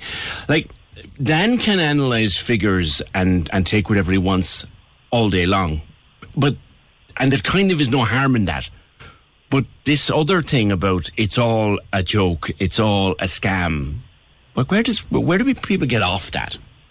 Oh, PJ, I don't know. I suppose what I say to people is that, first of all, I'm actually in holidays at the moment. I'm in Galway, and I can just see the amount of people that are wearing masks, that are washing their hands, that are sanitising, that are keeping the distance. We're not doing that just for fun. We're doing that because there's a very serious pandemic here, and we all know somebody, or we know business is affected, and I think that's what we need to bear in mind. Like, and I'm being honest with you, PJ. Let's give them. Let's say they are right. I've no problem wearing a mask. I think that's a good thing to do. It's a very small sacrifice or whatever that we have to do to make this better. But I think those people are wrong. The majority of people that I've seen and that I've come into interaction with are all, COVID compliant. They're keeping their distance. And I think that's the way to go. I think you can have your march. I think it's very silly. I think it's very dangerous. When you see it being linked to 5G, then I go, oh, please, just yeah. No, it is, and it gives certain people a soapbox. And I don't know that those people have I don't think they have our welfare in mind. I'd rather go with the experts. The experts are telling us to wear a mask, to keep social distance, to wash our hands, and the other various rules of, groups of 6 and all that. And to be quite honest, I'm happy to go with that until such time as we come up with a vaccine and we get out of this, because schools are only 2 weeks back. Colleges haven't been back yet. Pubs still aren't opened. People are still working from home. We've come a long way, but there's a bit to go, and I'm quite happy to wear the mask, keep the distance, and wash the hands. I think that's the best advice. I was talking to a friend over the weekend, and I was chatting to the Queen Bee as well the other night, and I finally put my finger on it, why this whole thing has bothered me as much as it has, other than the risk of an illness, in that it has taken from us, John, so many things that make us Irish. So much of our Irish culture, our Irish way of living is gone with this blasted thing. Everything that we do that makes us quintessentially Irish. The ballad session in the pub, the match that's packed to capacity. I mean, this is All Ireland month. The match that's packed to capacity, the gigs, the concerts, the weddings, the family gatherings, the wonderful crowds that we love to be in. Do you know, our wonderful spontaneous way of being as people. Our natural friendliness as people. There's a fella I haven't seen in 10 years. Shake his hand. Buy him a pint. Sit down. God, I haven't seen in such a long time. That's gone. And that hurts. 1850 715 996. Also, the long COVID people that we spoke to in the last week or two. There was a very interesting piece in the Irish Mail on Sunday about it. It's very common. Very common. Okay, I mentioned Saturday afternoon. And I mentioned that I was honoured to go down and meet and indeed briefly address the Debenhams group. And it was only 24 hours after an offer of sorts had been put on the table, and we were kind of reading through in the newspapers what was in this. And it has to go to a ballot now. That's just how you do these things. But Valerie from Debenhams, I met you Saturday afternoon, Valerie, and lovely to be there, and thank you again for the invitation. And thank you for coming. This offer that's on the table, would you explain to my listeners what it is? So, okay, I suppose the easiest way to explain it is that for statutory redundancy, that comes to 10 and a half million, and that's 2 weeks. So for 1 week's redundancy, it would be 5 million. So for 1 million, we're getting 1 day's redundancy per year we worked. 1 day? 1 day. Right. And obviously your union, in following good industrial relations practice, has to take that back and ballot it. Yeah, and what would normally happen, so we had a Zoom meeting on Thursday with our union. They did say about the million, right, which none of us were happy about. But this is, so there's going to be €500 put into the pot straight away if we let stores open in October. Then there'll be another 500,000 put into the pot, so that would make it the million. But that other 500 is only according to sales. And then net profit, we'll get 33 1/3% of that. And that would be obviously after everything else is paid, staff is paid, the leases are paid, electricity is paid. So when we had our meeting on Thursday, we were told there would be a percentage, but they didn't know what the percentage was. On Friday, without contacting any of the shop stewards, they put that out in the media. So we knew nothing about it. Right. And usually then what would happen is we should have had another meeting on Friday about this. We would have said, yes, I know, to bring it onto the shop floor, as we know, out to the staff, and it would work from there. But they're actually going to send out the ballot papers and the information straight away, without coming to us to see if we would agree to it. Right, so they've jumped a step, in other words. They've jumped a step because at different times. So like everybody, like Debenhams, like KPMG, everybody, they're using COVID as well. Yeah. Now, explain what 2 + 2 is, because that was on your banners on Saturday. There's an agreement there, isn't it? Yes, so there's a collective agreement since 2016, 2 + 2. So the first 2 is the 2 week statutory redundancy, and the second 2 is our 2 weeks, the extra 2 weeks that we will be getting for every year that we worked. And that was the last collective agreement in 2016 in Debenhams. Right. And that's the one that you want you want that one. Like, that's still there. That's signed and agreed. Yes, exactly. And, you know, it's because England then went off and printed that they had more money in their account than what they thought they would have had. At this stage, they would only expected 50 million. They have 45 million now in the bank. They're very happy with themselves. Our redundancy will only cost 10 million. Yeah. And they're singing their praises for having that in the bank, and they won't come. So the money is there. The money is there, but they've just cut it away from us. They don't have anything to do with us. The money is there to implement what was agreed in 2016. Exactly. So can you see this ballot passing the million at all? I would be very surprised, PJ, if it did. I would like to trust people to look at it and see it for what it is, rather than what we should be getting. Okay. And when will you know the result? Well, now, by the time it would take a good week. So I'm assuming the offer will be sent out on Wednesday. The ballot papers will probably be on Thursday. So by the time people will get them, post them and send them back. So I would reckon within the next 2 weeks, if they go ahead with this. Day 161, the same number of days as the Vita Cortex workers. Yeah. Day 161 is Wednesday week. Will you know by then? We don't know. We don't know at this stage. We're after writing to Jerry. All the shop stewards have written to Jerry Light, telling him how we're very unhappy. So whether they'll pull this now and try and get another offer, because once they've been telling us all along that there's no way we'll get an offer. We've gotten an offer now. We can work on that offer. Yeah. Okay. And obviously the strike will continue. And the strike is continuing. And actually, you know what? Now they're out in force. Okay. Because people are actually putting in extra hours now and everything, because they were so fed up with the offer that was put out on Friday. Okay. All right. Listen, we'll talk again, Val, over the next few days. Valerie Condon from Debenhams.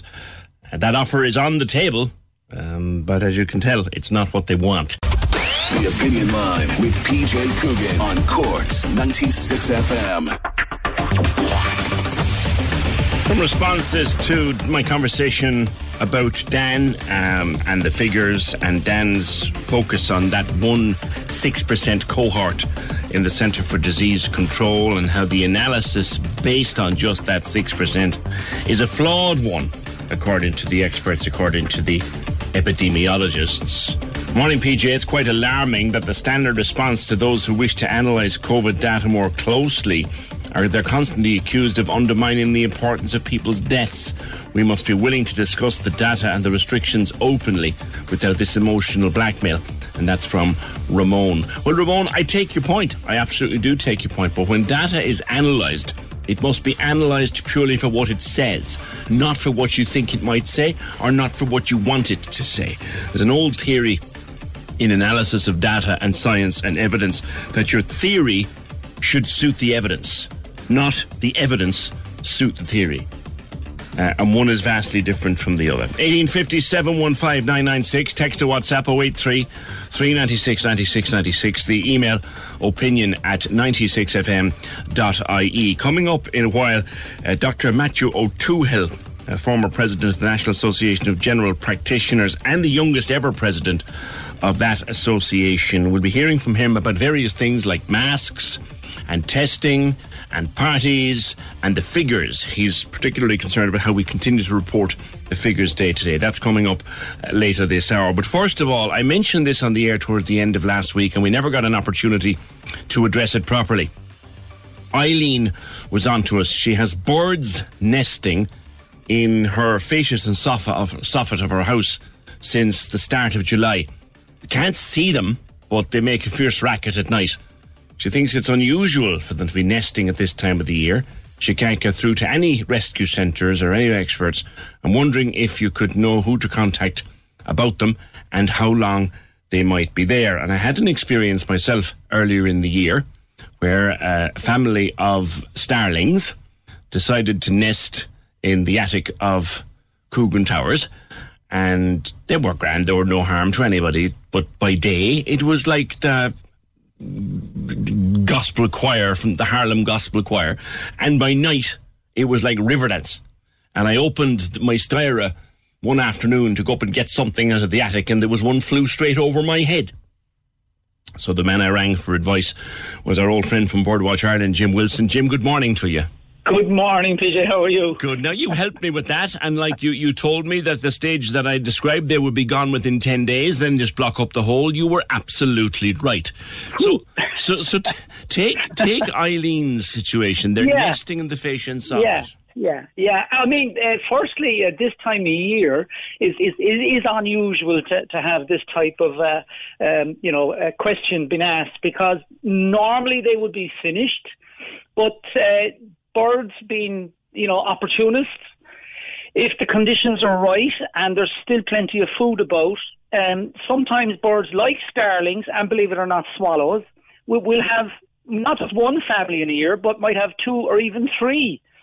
So what your listener has there is a late breeding starling family for sure, because starlings don't normally spend the night, for example, just randomly being indoors in a house, you know what I mean, under a fascia or soffit.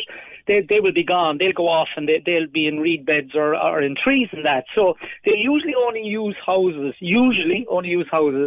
for nesting. So if she's had them since early July, again, I might sound like a stuck record, PJ, but they should be gone in about 10 days. And I'd be very surprised if they're not gone even within the week, because they'll just get that brood out and fledged and gone. But as I've mentioned before, the most important thing is then to go try and find where they're getting in. They don't need a big hole to get in. They can squeeze into, I would say, a hole even smaller than, like the diameter of a tennis ball. Yeah. So you're not talking a great big gaping hole in your fascia and soffit. But if you can find it, block it up now, because I've had lots of people over the years, and they'd ask me about that, and I tell them to block it up afterwards and have a good look. And of course, the birds leave, everything goes nice and quiet, and what do? We forget about blocking up the hole, and when's the next time we think about it? Is the following year, when they're all back in again and nesting again in your fascia and soffit. So that would be my advice: is give it another week or so. They shouldn't be there. I won't say won't, because as you know, in nature, nothing in nature reads the books. That's true. They live by a whole different set of rules. I think what you said to me at the time when I phoned you was that I explained how noisy they were, and you said that means they're close to departing. Yes, for sure, because the birds will beg for food when they hear the parents arriving. They're hardwired to do that, so they all open their mouths up nice and wide, and they have yellow on the inside, so even in the dark, the parents can see where the mouths are, and they feed them all. So they will all be clamouring for food, and you don't hear that so much when the young birds are only a couple of days old, because they're too small. The sounds are very weak. But as they're getting closer to fledging and flying away from the nest, they can be very, very noisy, and hopefully that's what it is your listeners hearing. Okay. Finally, someone came across a picture recently. I sent a picture. Someone's doing some work on their house, right? Yeah. And it involves breaking away the fascia and soffit. And they found a nest, an old, seemingly discarded nest inside it. Can you take that out, or is there some law about it? No, that's a very good question, PJ. You can, for sure, especially, after the breeding season. Most definitely, you can take it out. The thing is, you're not supposed to disturb them during the breeding season.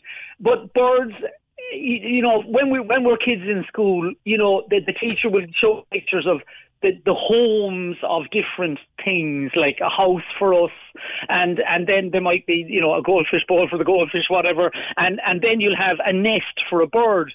And many of us, with the idea, most of us actually, that birds live in the nest. They'll always go back to the nest every evening for their entire life. Whereas in fact, the nests, especially for smaller birds, tend to be used once, throw away, and build a new one next year. It's usually only the very big birds like herons and eagles and buzzards that will use the same nest over and over again. If you're in the attic, you're in trouble. Well, you're in big trouble. So definitely outside of the breeding season, and like, it's from, end of September is when it's really safe, but like end of August, usually most of them are finished, except like our listener, you get the odd late one. But definitely, if it's empty and there's nothing in it, and there's no sign of activity. You'll also notice if there'd be fresh vegetation if it was something still building. You can definitely take it out. That has always been the way. Yeah, for sure. So your advice to Eileen is give it another week or 10 days and they should be gone. I would say that. And finally, by the way, anybody that's listening that has a nest box and that has been enjoying the birds during our when we were under the COVID restrictions, remove the nest November, December.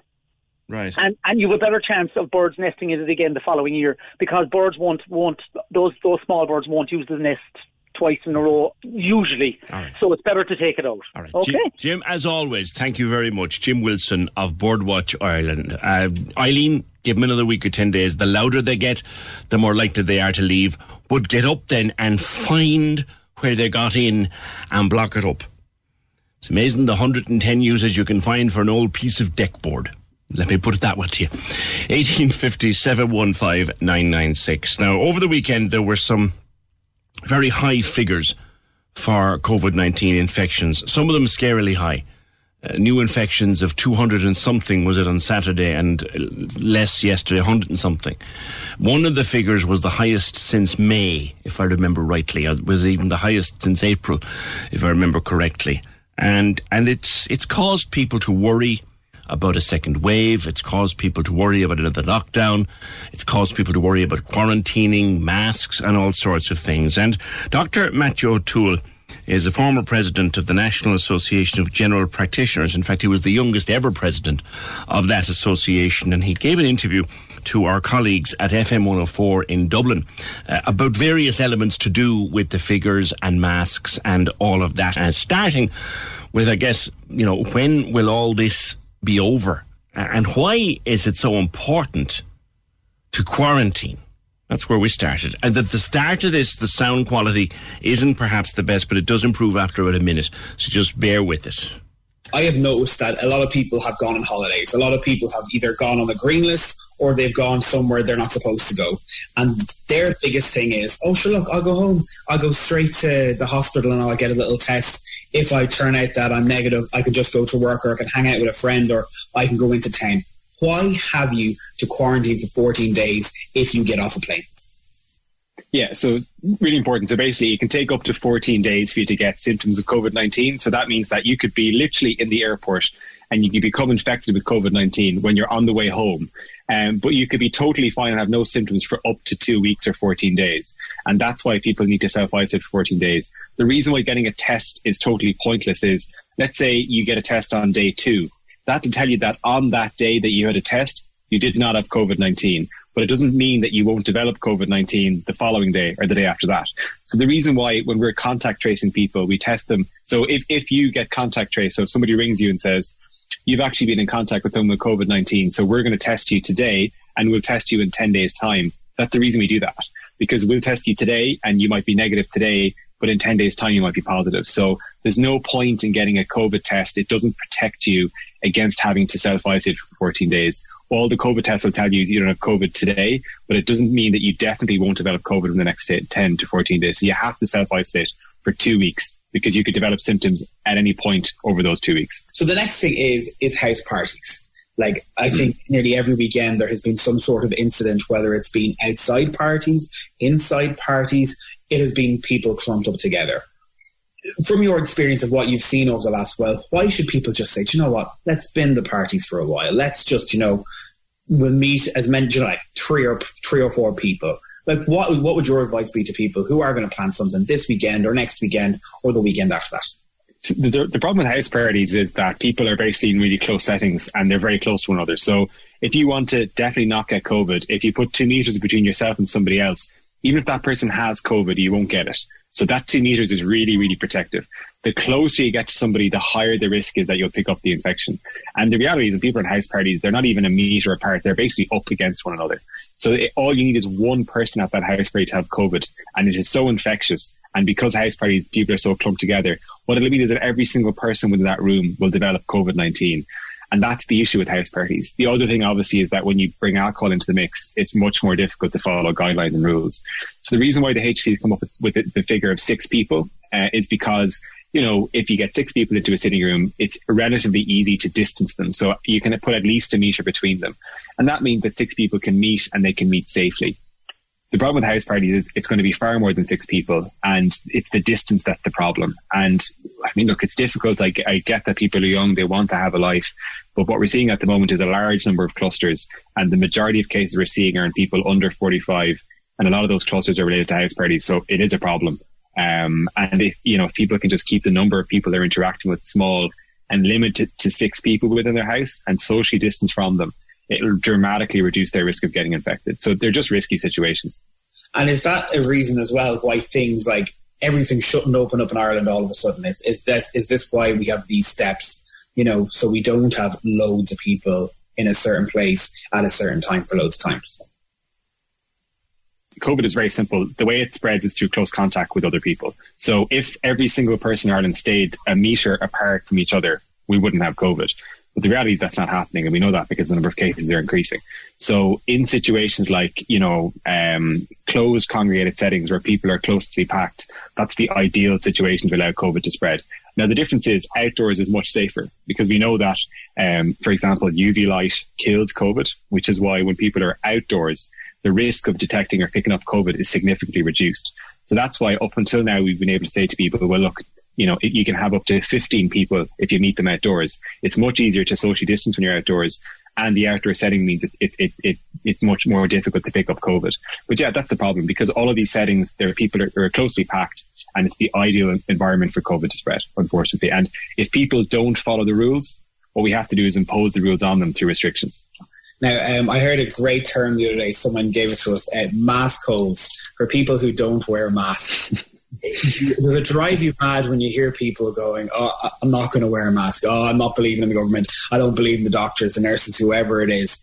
Like, what do you say to people like that who aren't wearing their masks, or even who are wearing their masks, but you're still seeing their nose, or they've got the visor up in the head? Like, when you see that, does that anger you? Do you kind of go, Jesus, it's a bloody mask, wear it?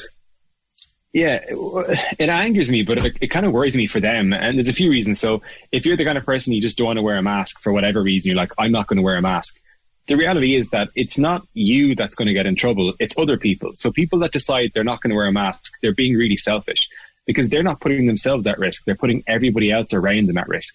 So like wearing a mask, yes, it's about protecting you, but actually it's about you doing your bit for society and you kind of actually caring about those around you. If you're like, I'm not arsed to wear a mask, what you're saying to everyone around you is, I actually don't care about you and I don't care about your well-being. And that's why deciding not to wear a mask, I just think it should be a red line issue at the moment. It would be fine if we said, oh, your man is putting his own life at risk. That's grand if he's making that decision. But the reality is he's putting everyone around him's life at risk. And that's why it's not cool with me or with anyone else. In terms of not wearing the mask properly, if you don't wear a mask properly, you're actually increasing the risk of getting COVID. So those guys that have the mask around their neck or their nose hanging out and they're touching the mask all the time, they're actually not only not protecting themselves, but they're actually increasing the risk of infecting themselves. So let's say you're wearing a mask, you're shopping in Tesco and somebody coughs on you. The mask is protecting you, keeping you totally safe, but the COVID is deposited towards the front of the mask. And if you're fidgeting with the mask and then you fidget with your eyes, you take the mask off and you touch your face, what was protecting you is now just after infecting you. So that's why having the visor up, all of that stuff, anytime you touch the mask, you touch the visor or you wear it inappropriately, not only are you not protecting yourself, but you're actually increasing the risk of getting infected. And that's why that concerns me, because like it's one thing wearing a mask, but if you're wearing it not properly, it doesn't work and it's actually increasing your risk of infection. It's mad, isn't it? It's like something so simple. You think you're actually doing well by actually having the mask on, but one slip as in just pulling it down or touching it. And like we've all done it, I'll admit it. Like there's been times where I've been like that and I'm like, oh God, here you go, taking it off again. Yeah, if you have to touch the mask, and again, like I know everyone's like, God, you're just always giving out, but if you have alcohol gel in your hands and you just wash your hands, so what you do is, like, we've all done it, the mask might be slipping or it's uncomfortable around your nose. If you have to touch your mask, adjust it and then just wash your hands again. And I know it sounds really weird, but like actually we should all have a bit of alcohol gel. I'm not saying, to be honest, anywhere you go, whether it's a pub, a shop or a restaurant, there's alcohol gels coming out of the walls at this stage. So like we don't really have an excuse anymore. You can wash your hands all the time. So if you do have to adjust the mask, if your nose is itchy, do it, but then just wash your hands straight away afterwards. Yeah, like I think back in March, April, May, June, everyone was singing happy birthday, washing their hands. Are you finding that there's a slight slip now coming to that where people are becoming a tiny bit complacent when it comes to hygiene, as in washing their hands for 30 seconds or bringing the gel with them? Yeah, I think, to be fair, like, there's been a huge uptake in masks, which, to be honest, has blown me away completely. And that, like, anytime I get the bus, everybody has a mask now. Like, anytime I go to Tesco, Dunn's, every single person is wearing a mask. So I think we're doing really well with that.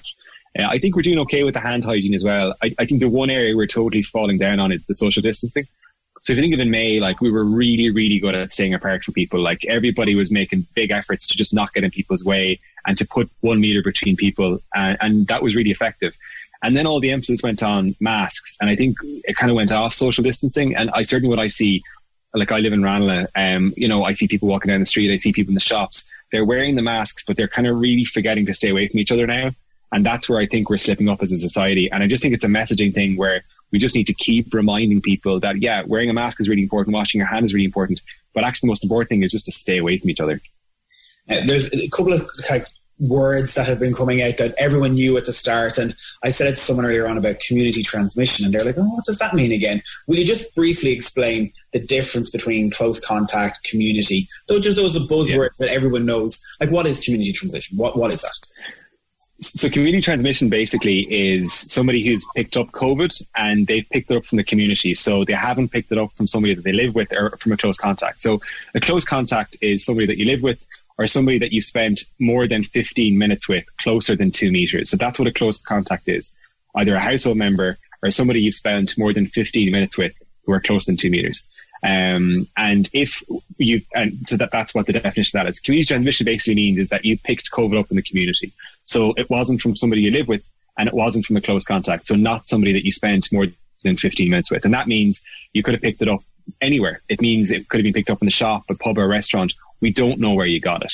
So, for example, if you got a phone call and said, look, you're actually a close contact, we're going to test you. That means that we know that you spent more than 15 minutes with somebody closer than 2 meters, or you live with them. So we're saying, look, you're at a high risk of getting COVID-19. But if, for example, when you come into me as a GP, you have symptoms, I send you for testing, and then I talk to you and look, I actually live on my own and I haven't been out in 2 weeks, so I actually haven't seen anyone. Then we'll say, you haven't got it from a close contact. You must have picked it up through community transmission. And the problem with community transmission is that's a much bigger issue because we can't control that because it's actively spreading within the community. At the moment, most of the cases are clusters. So what that means is we can say X was at a house party and everyone around him got COVID. We know how he got it. They all got it because they attended that house party. But the community transmission means that somebody got it from just being a member of the community, and we're not quite sure who they got it from. And the problem with community transmission is it affects everybody. So at the moment, most of the cases are people under the age of 45 because of the house parties, they're the ones that are socialising, going to the restaurants. But once community transmission starts increasing, then people who are following all the rules, they still get, they can pick up COVID-19 because it's actively spreading within the community. And the proportion of cases that are due to community transmission is kind of steadily creeping upwards now, and that's a big problem. And another thing as well that I wanted to talk about was about the people who aren't thinking it's real and all that. Like, how do you deal with that personally yourself? The likes from people, because you're very vocal on Twitter. Have you noticed, how do you deal with that yourself? Personally, how do you deal with it? Because is there a way you can just block off Twitter and go, right, I'm finished now? Or do you kind of always look at it? And because you do get it, like I've seen the abuse you get. Like, it's just, I think Twitter's a cesspit full of people who can, feel like they can say anything to anyone. How do you deal with a person? Yeah, well, to be honest, like in terms of the abuse, to be honest at this stage, I ignore it. Like, it's really unusual that somebody that I know is genuine. Most of the time, they're just people who are unidentifiable, and I'm totally okay with that. I think if you want to give me abuse, the least thing you do is actually identify yourself and prove yourself in terms of who you are. So if they're anonymous, I couldn't care less. What I find difficult about it is, like, I've had patients die of COVID. I've had loved ones become really unwell with COVID. I have a lot of colleagues, either nurses or doctors, who are still really sick from the after effects of COVID. So when people say, COVID isn't real, it just annoys me, because it is. It's very real for those of us who work in the front line, who've had patients die, who've had loved ones become really sick, or who are friends and colleagues who are still really sick from COVID. So, I don't get angry. It just kind of upsets me. And look, there are always going to be conspiracy theorists, no matter what the cause of it is. But most of the conspiracy theorists, to be honest, it's all bullshit. Like the masks one that's constantly being bandied about is that, it'll damage your oxygen levels, or all this kind of stuff. Like, that's been so disproven so often that, like, it's not worth my while fighting it anymore, because it's so obvious that I just don't see it. It's not worth my while engaging with these people because I don't think anything we say will satisfy them. But it just, to be honest, it upsets me because I've had first-hand experience of how horrific this virus is. There's a lot of people out there now who I'm finding that are petrified. Like, they're absolutely petrified. You know, like, they've done everything. They've either, like, for old people, they've cocooned. For mums and dads who have kids who have, you know, they've been very good. They've been working from home. The kids have been with them 24 hours a day. Now they're starting to leave.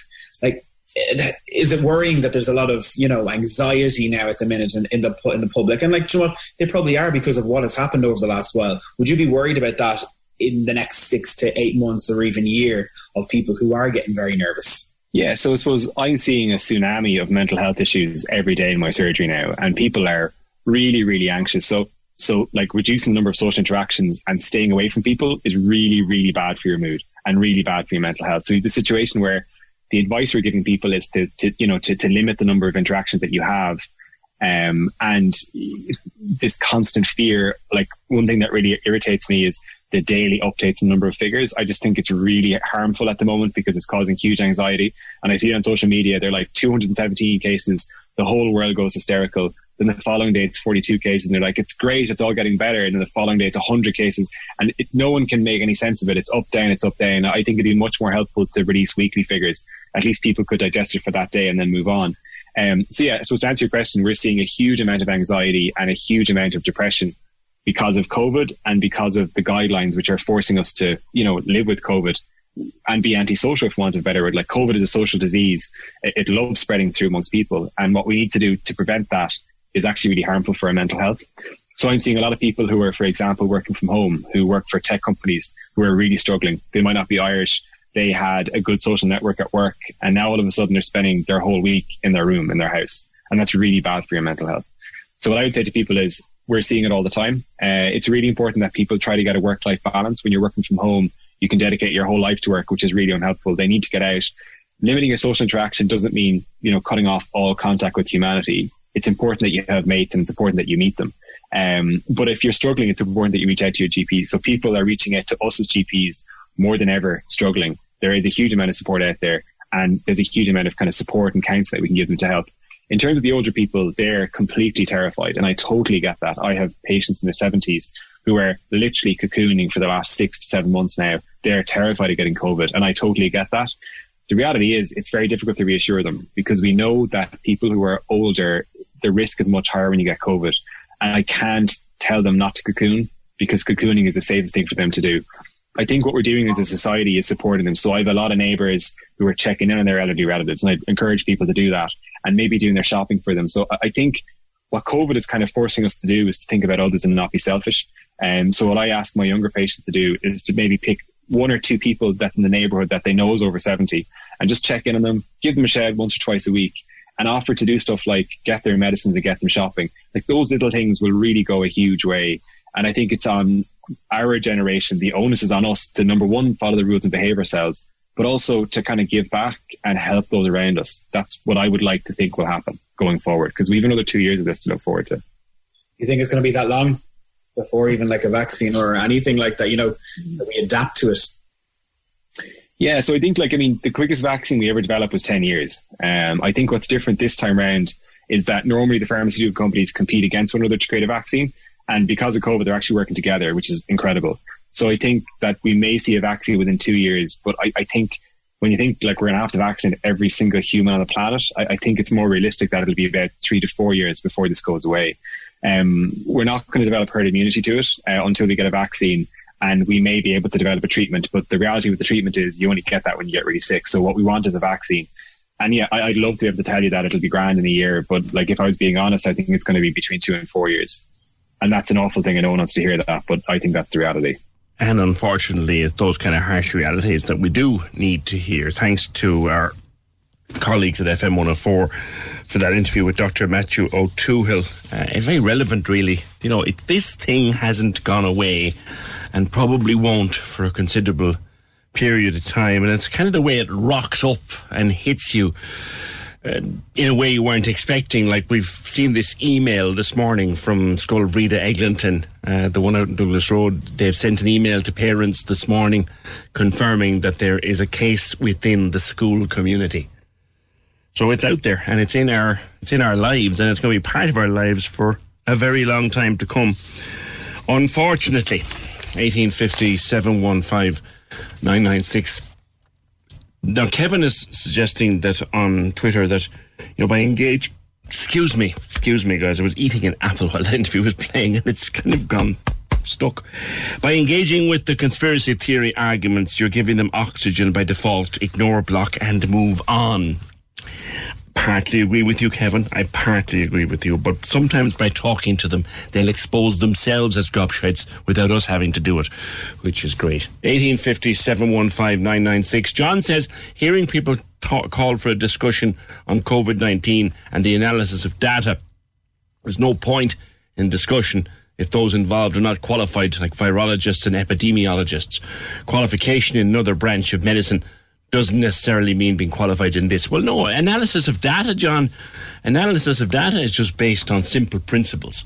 And you use the data in context, and you use the data properly. You don't pick a statistic from a list. You don't pick the one that suits you and run with it. That's not analysis of data. That's manipulation of data. 1850 715 996. The Opinion Line on Cork's 96 FM. With the Junction, Vickers Road, supermarket, solid fuel depot, and a self-service laundrette. Your one stop for everything.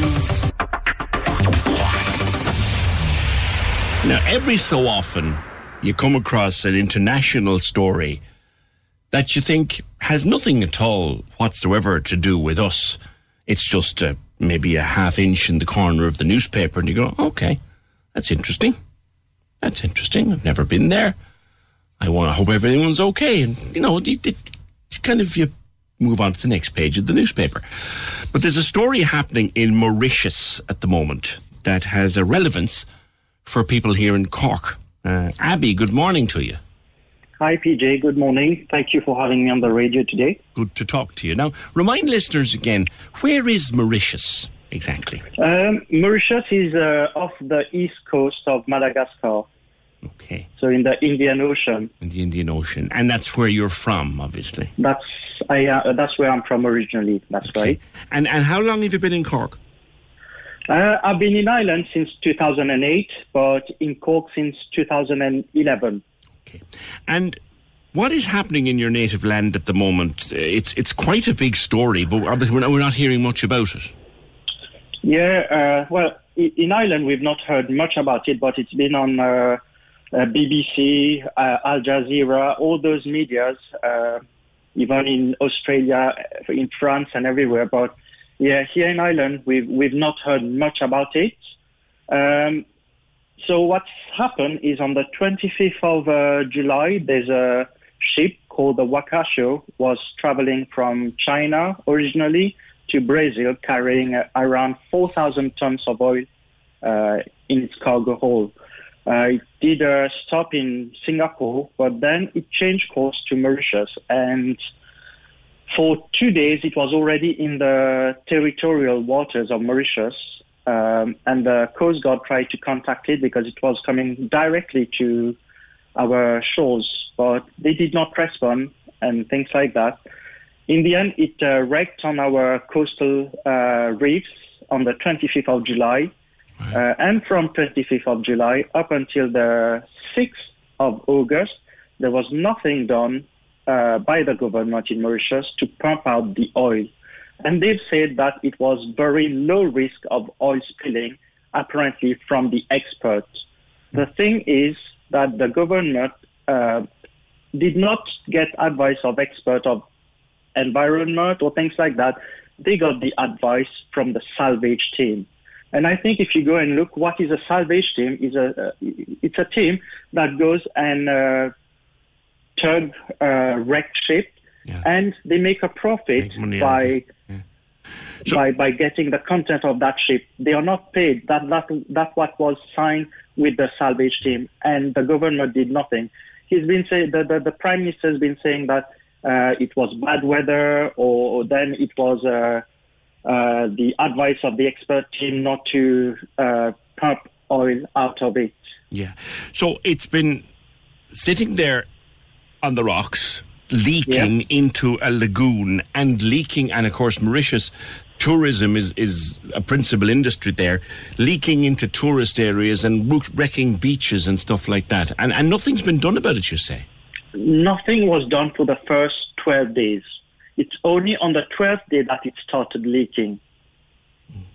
So for the first 12 days, it was sitting there. But apparently the team, the salvage team, said that it would be better to fill in some of the cargo hold in there with water to stabilize the ship, and they made the part of the ship sit on the banks, on the sand actually. Yeah. So that's what actually caused the crack in the and then it leaked leaking. and all of that. Now, what you are obviously very upset that this is happening in your native land, and you organised a protest last weekend, and you have a big one next weekend. I did one last weekend in Fitzgerald Park. At the same time, same day, they had a protest in Mauritius where there were over 100,000 people on the street asking for the resignation of the Prime Minister.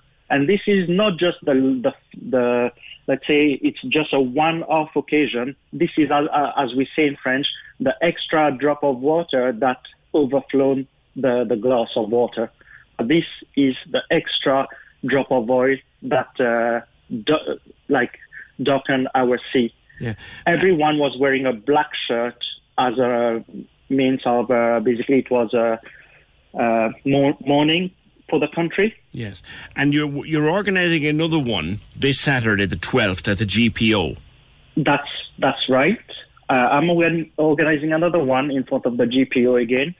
And there's some Mauritian across Ireland from Galway, from Dublin. They've committed to come down. Especially the last one, I did it on my own. There was no one there. I did it because I have I have the feeling that what's happening there in Mauritius, I can't go there. The borders are closed and things like that, and that's my way of my contribution to what's happening there. And is there anything? I mean, this may sound like a silly question, and forgive me if it is. Is there anything that our politicians could do to push your government in Mauritius? That's the reason why I'm doing that. Basically, it's to put pressure, international pressure, be it media or governments abroad, to put pressure on them to do something about it. So after the shipwreck, there was another one of the tug that was actually pulling a barge that was carrying the oil that they've got from they've skimmed from the water, the sea. They were pulling that from the southeast coast of the island to the northwest coast of the island where the port is. And there happened that tugboat was carrying 8 people on that. It actually sank. And there's been 4 who were rescued. 3 people died. Their funeral was yesterday. And there's still one, the captain of the tug, is still missing to date.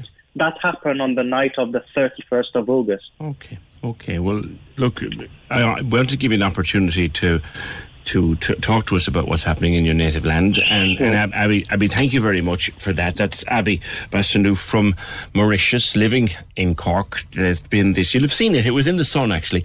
You'll have seen a small piece about this ship, the Waka Show, I think you called it, which ran aground, sat there for days doing nothing, but it had oil on board.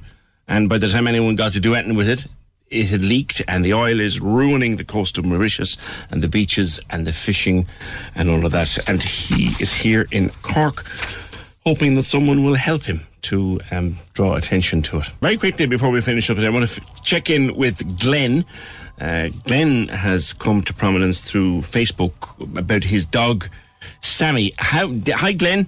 Hey, how are you doing this morning? Good. How is Sammy? Sammy's well, thank God. She's eating a small bit slowly, but it'll be a long process, the recovery. But she seems happy enough. She had to have surgery at Sunbeam. What happened to her? She had a tumour, unfortunately. She's quite old, but she's still a lovable dog, and she's such a beautiful creature. Yeah. And I didn't have money, and the family, we didn't have much, so I decided to go on the street to try and get help. Right. And I'd like to actually really give a big shout out to someone really that helped me so much and helped save the dog's life. And that gentleman's name is Mark. Right. He's from MT Fitness in Blackpool. Yeah. Great guy, great supporter, great admiration for what he done, because if it wasn't for him, Sammy would have either been put asleep. I'm looking at a picture here actually on his Facebook page. Is that you with Sammy and another dog? Yeah, that's my dog, Sandy. Sandy has her own website with about nearly 3,500 followers. Wow. If I can refer to that, her name is Sunny, Sunny_Sandy 420. Very good. But a lot of people love her too, but they generally love Sammy also, Sammy's the big gorgeous, dog. absolutely gorgeous. She's absolutely stunning. She's had the surgery at Sunbeam, and hopefully she will be okay, but obviously it's covering the cost is the problem. And again, I'd have to get back to Mark here again. If it wasn't for Mark and he's what he done for us, I could never express my words of gratitude, really, because everything is how. All we need, really, looking around, really, is just a comfortable bed for her to lie on. It's just, I'm using the old child's, one of the twins' old mattresses at the moment. So she's kind of finding it hard jumping up down on the couch. So if we had a nice bed. You need a doggy bed. Now, she's a fair-sized dog. You need someone to give you a doggy bed for a dog recovering from surgery. Yeah. And she's very nice and very calm at the moment. And she loves her. I take her out maybe 3 or 4 times. I can't leave home as per se, because I don't want to leave her alone after surgery.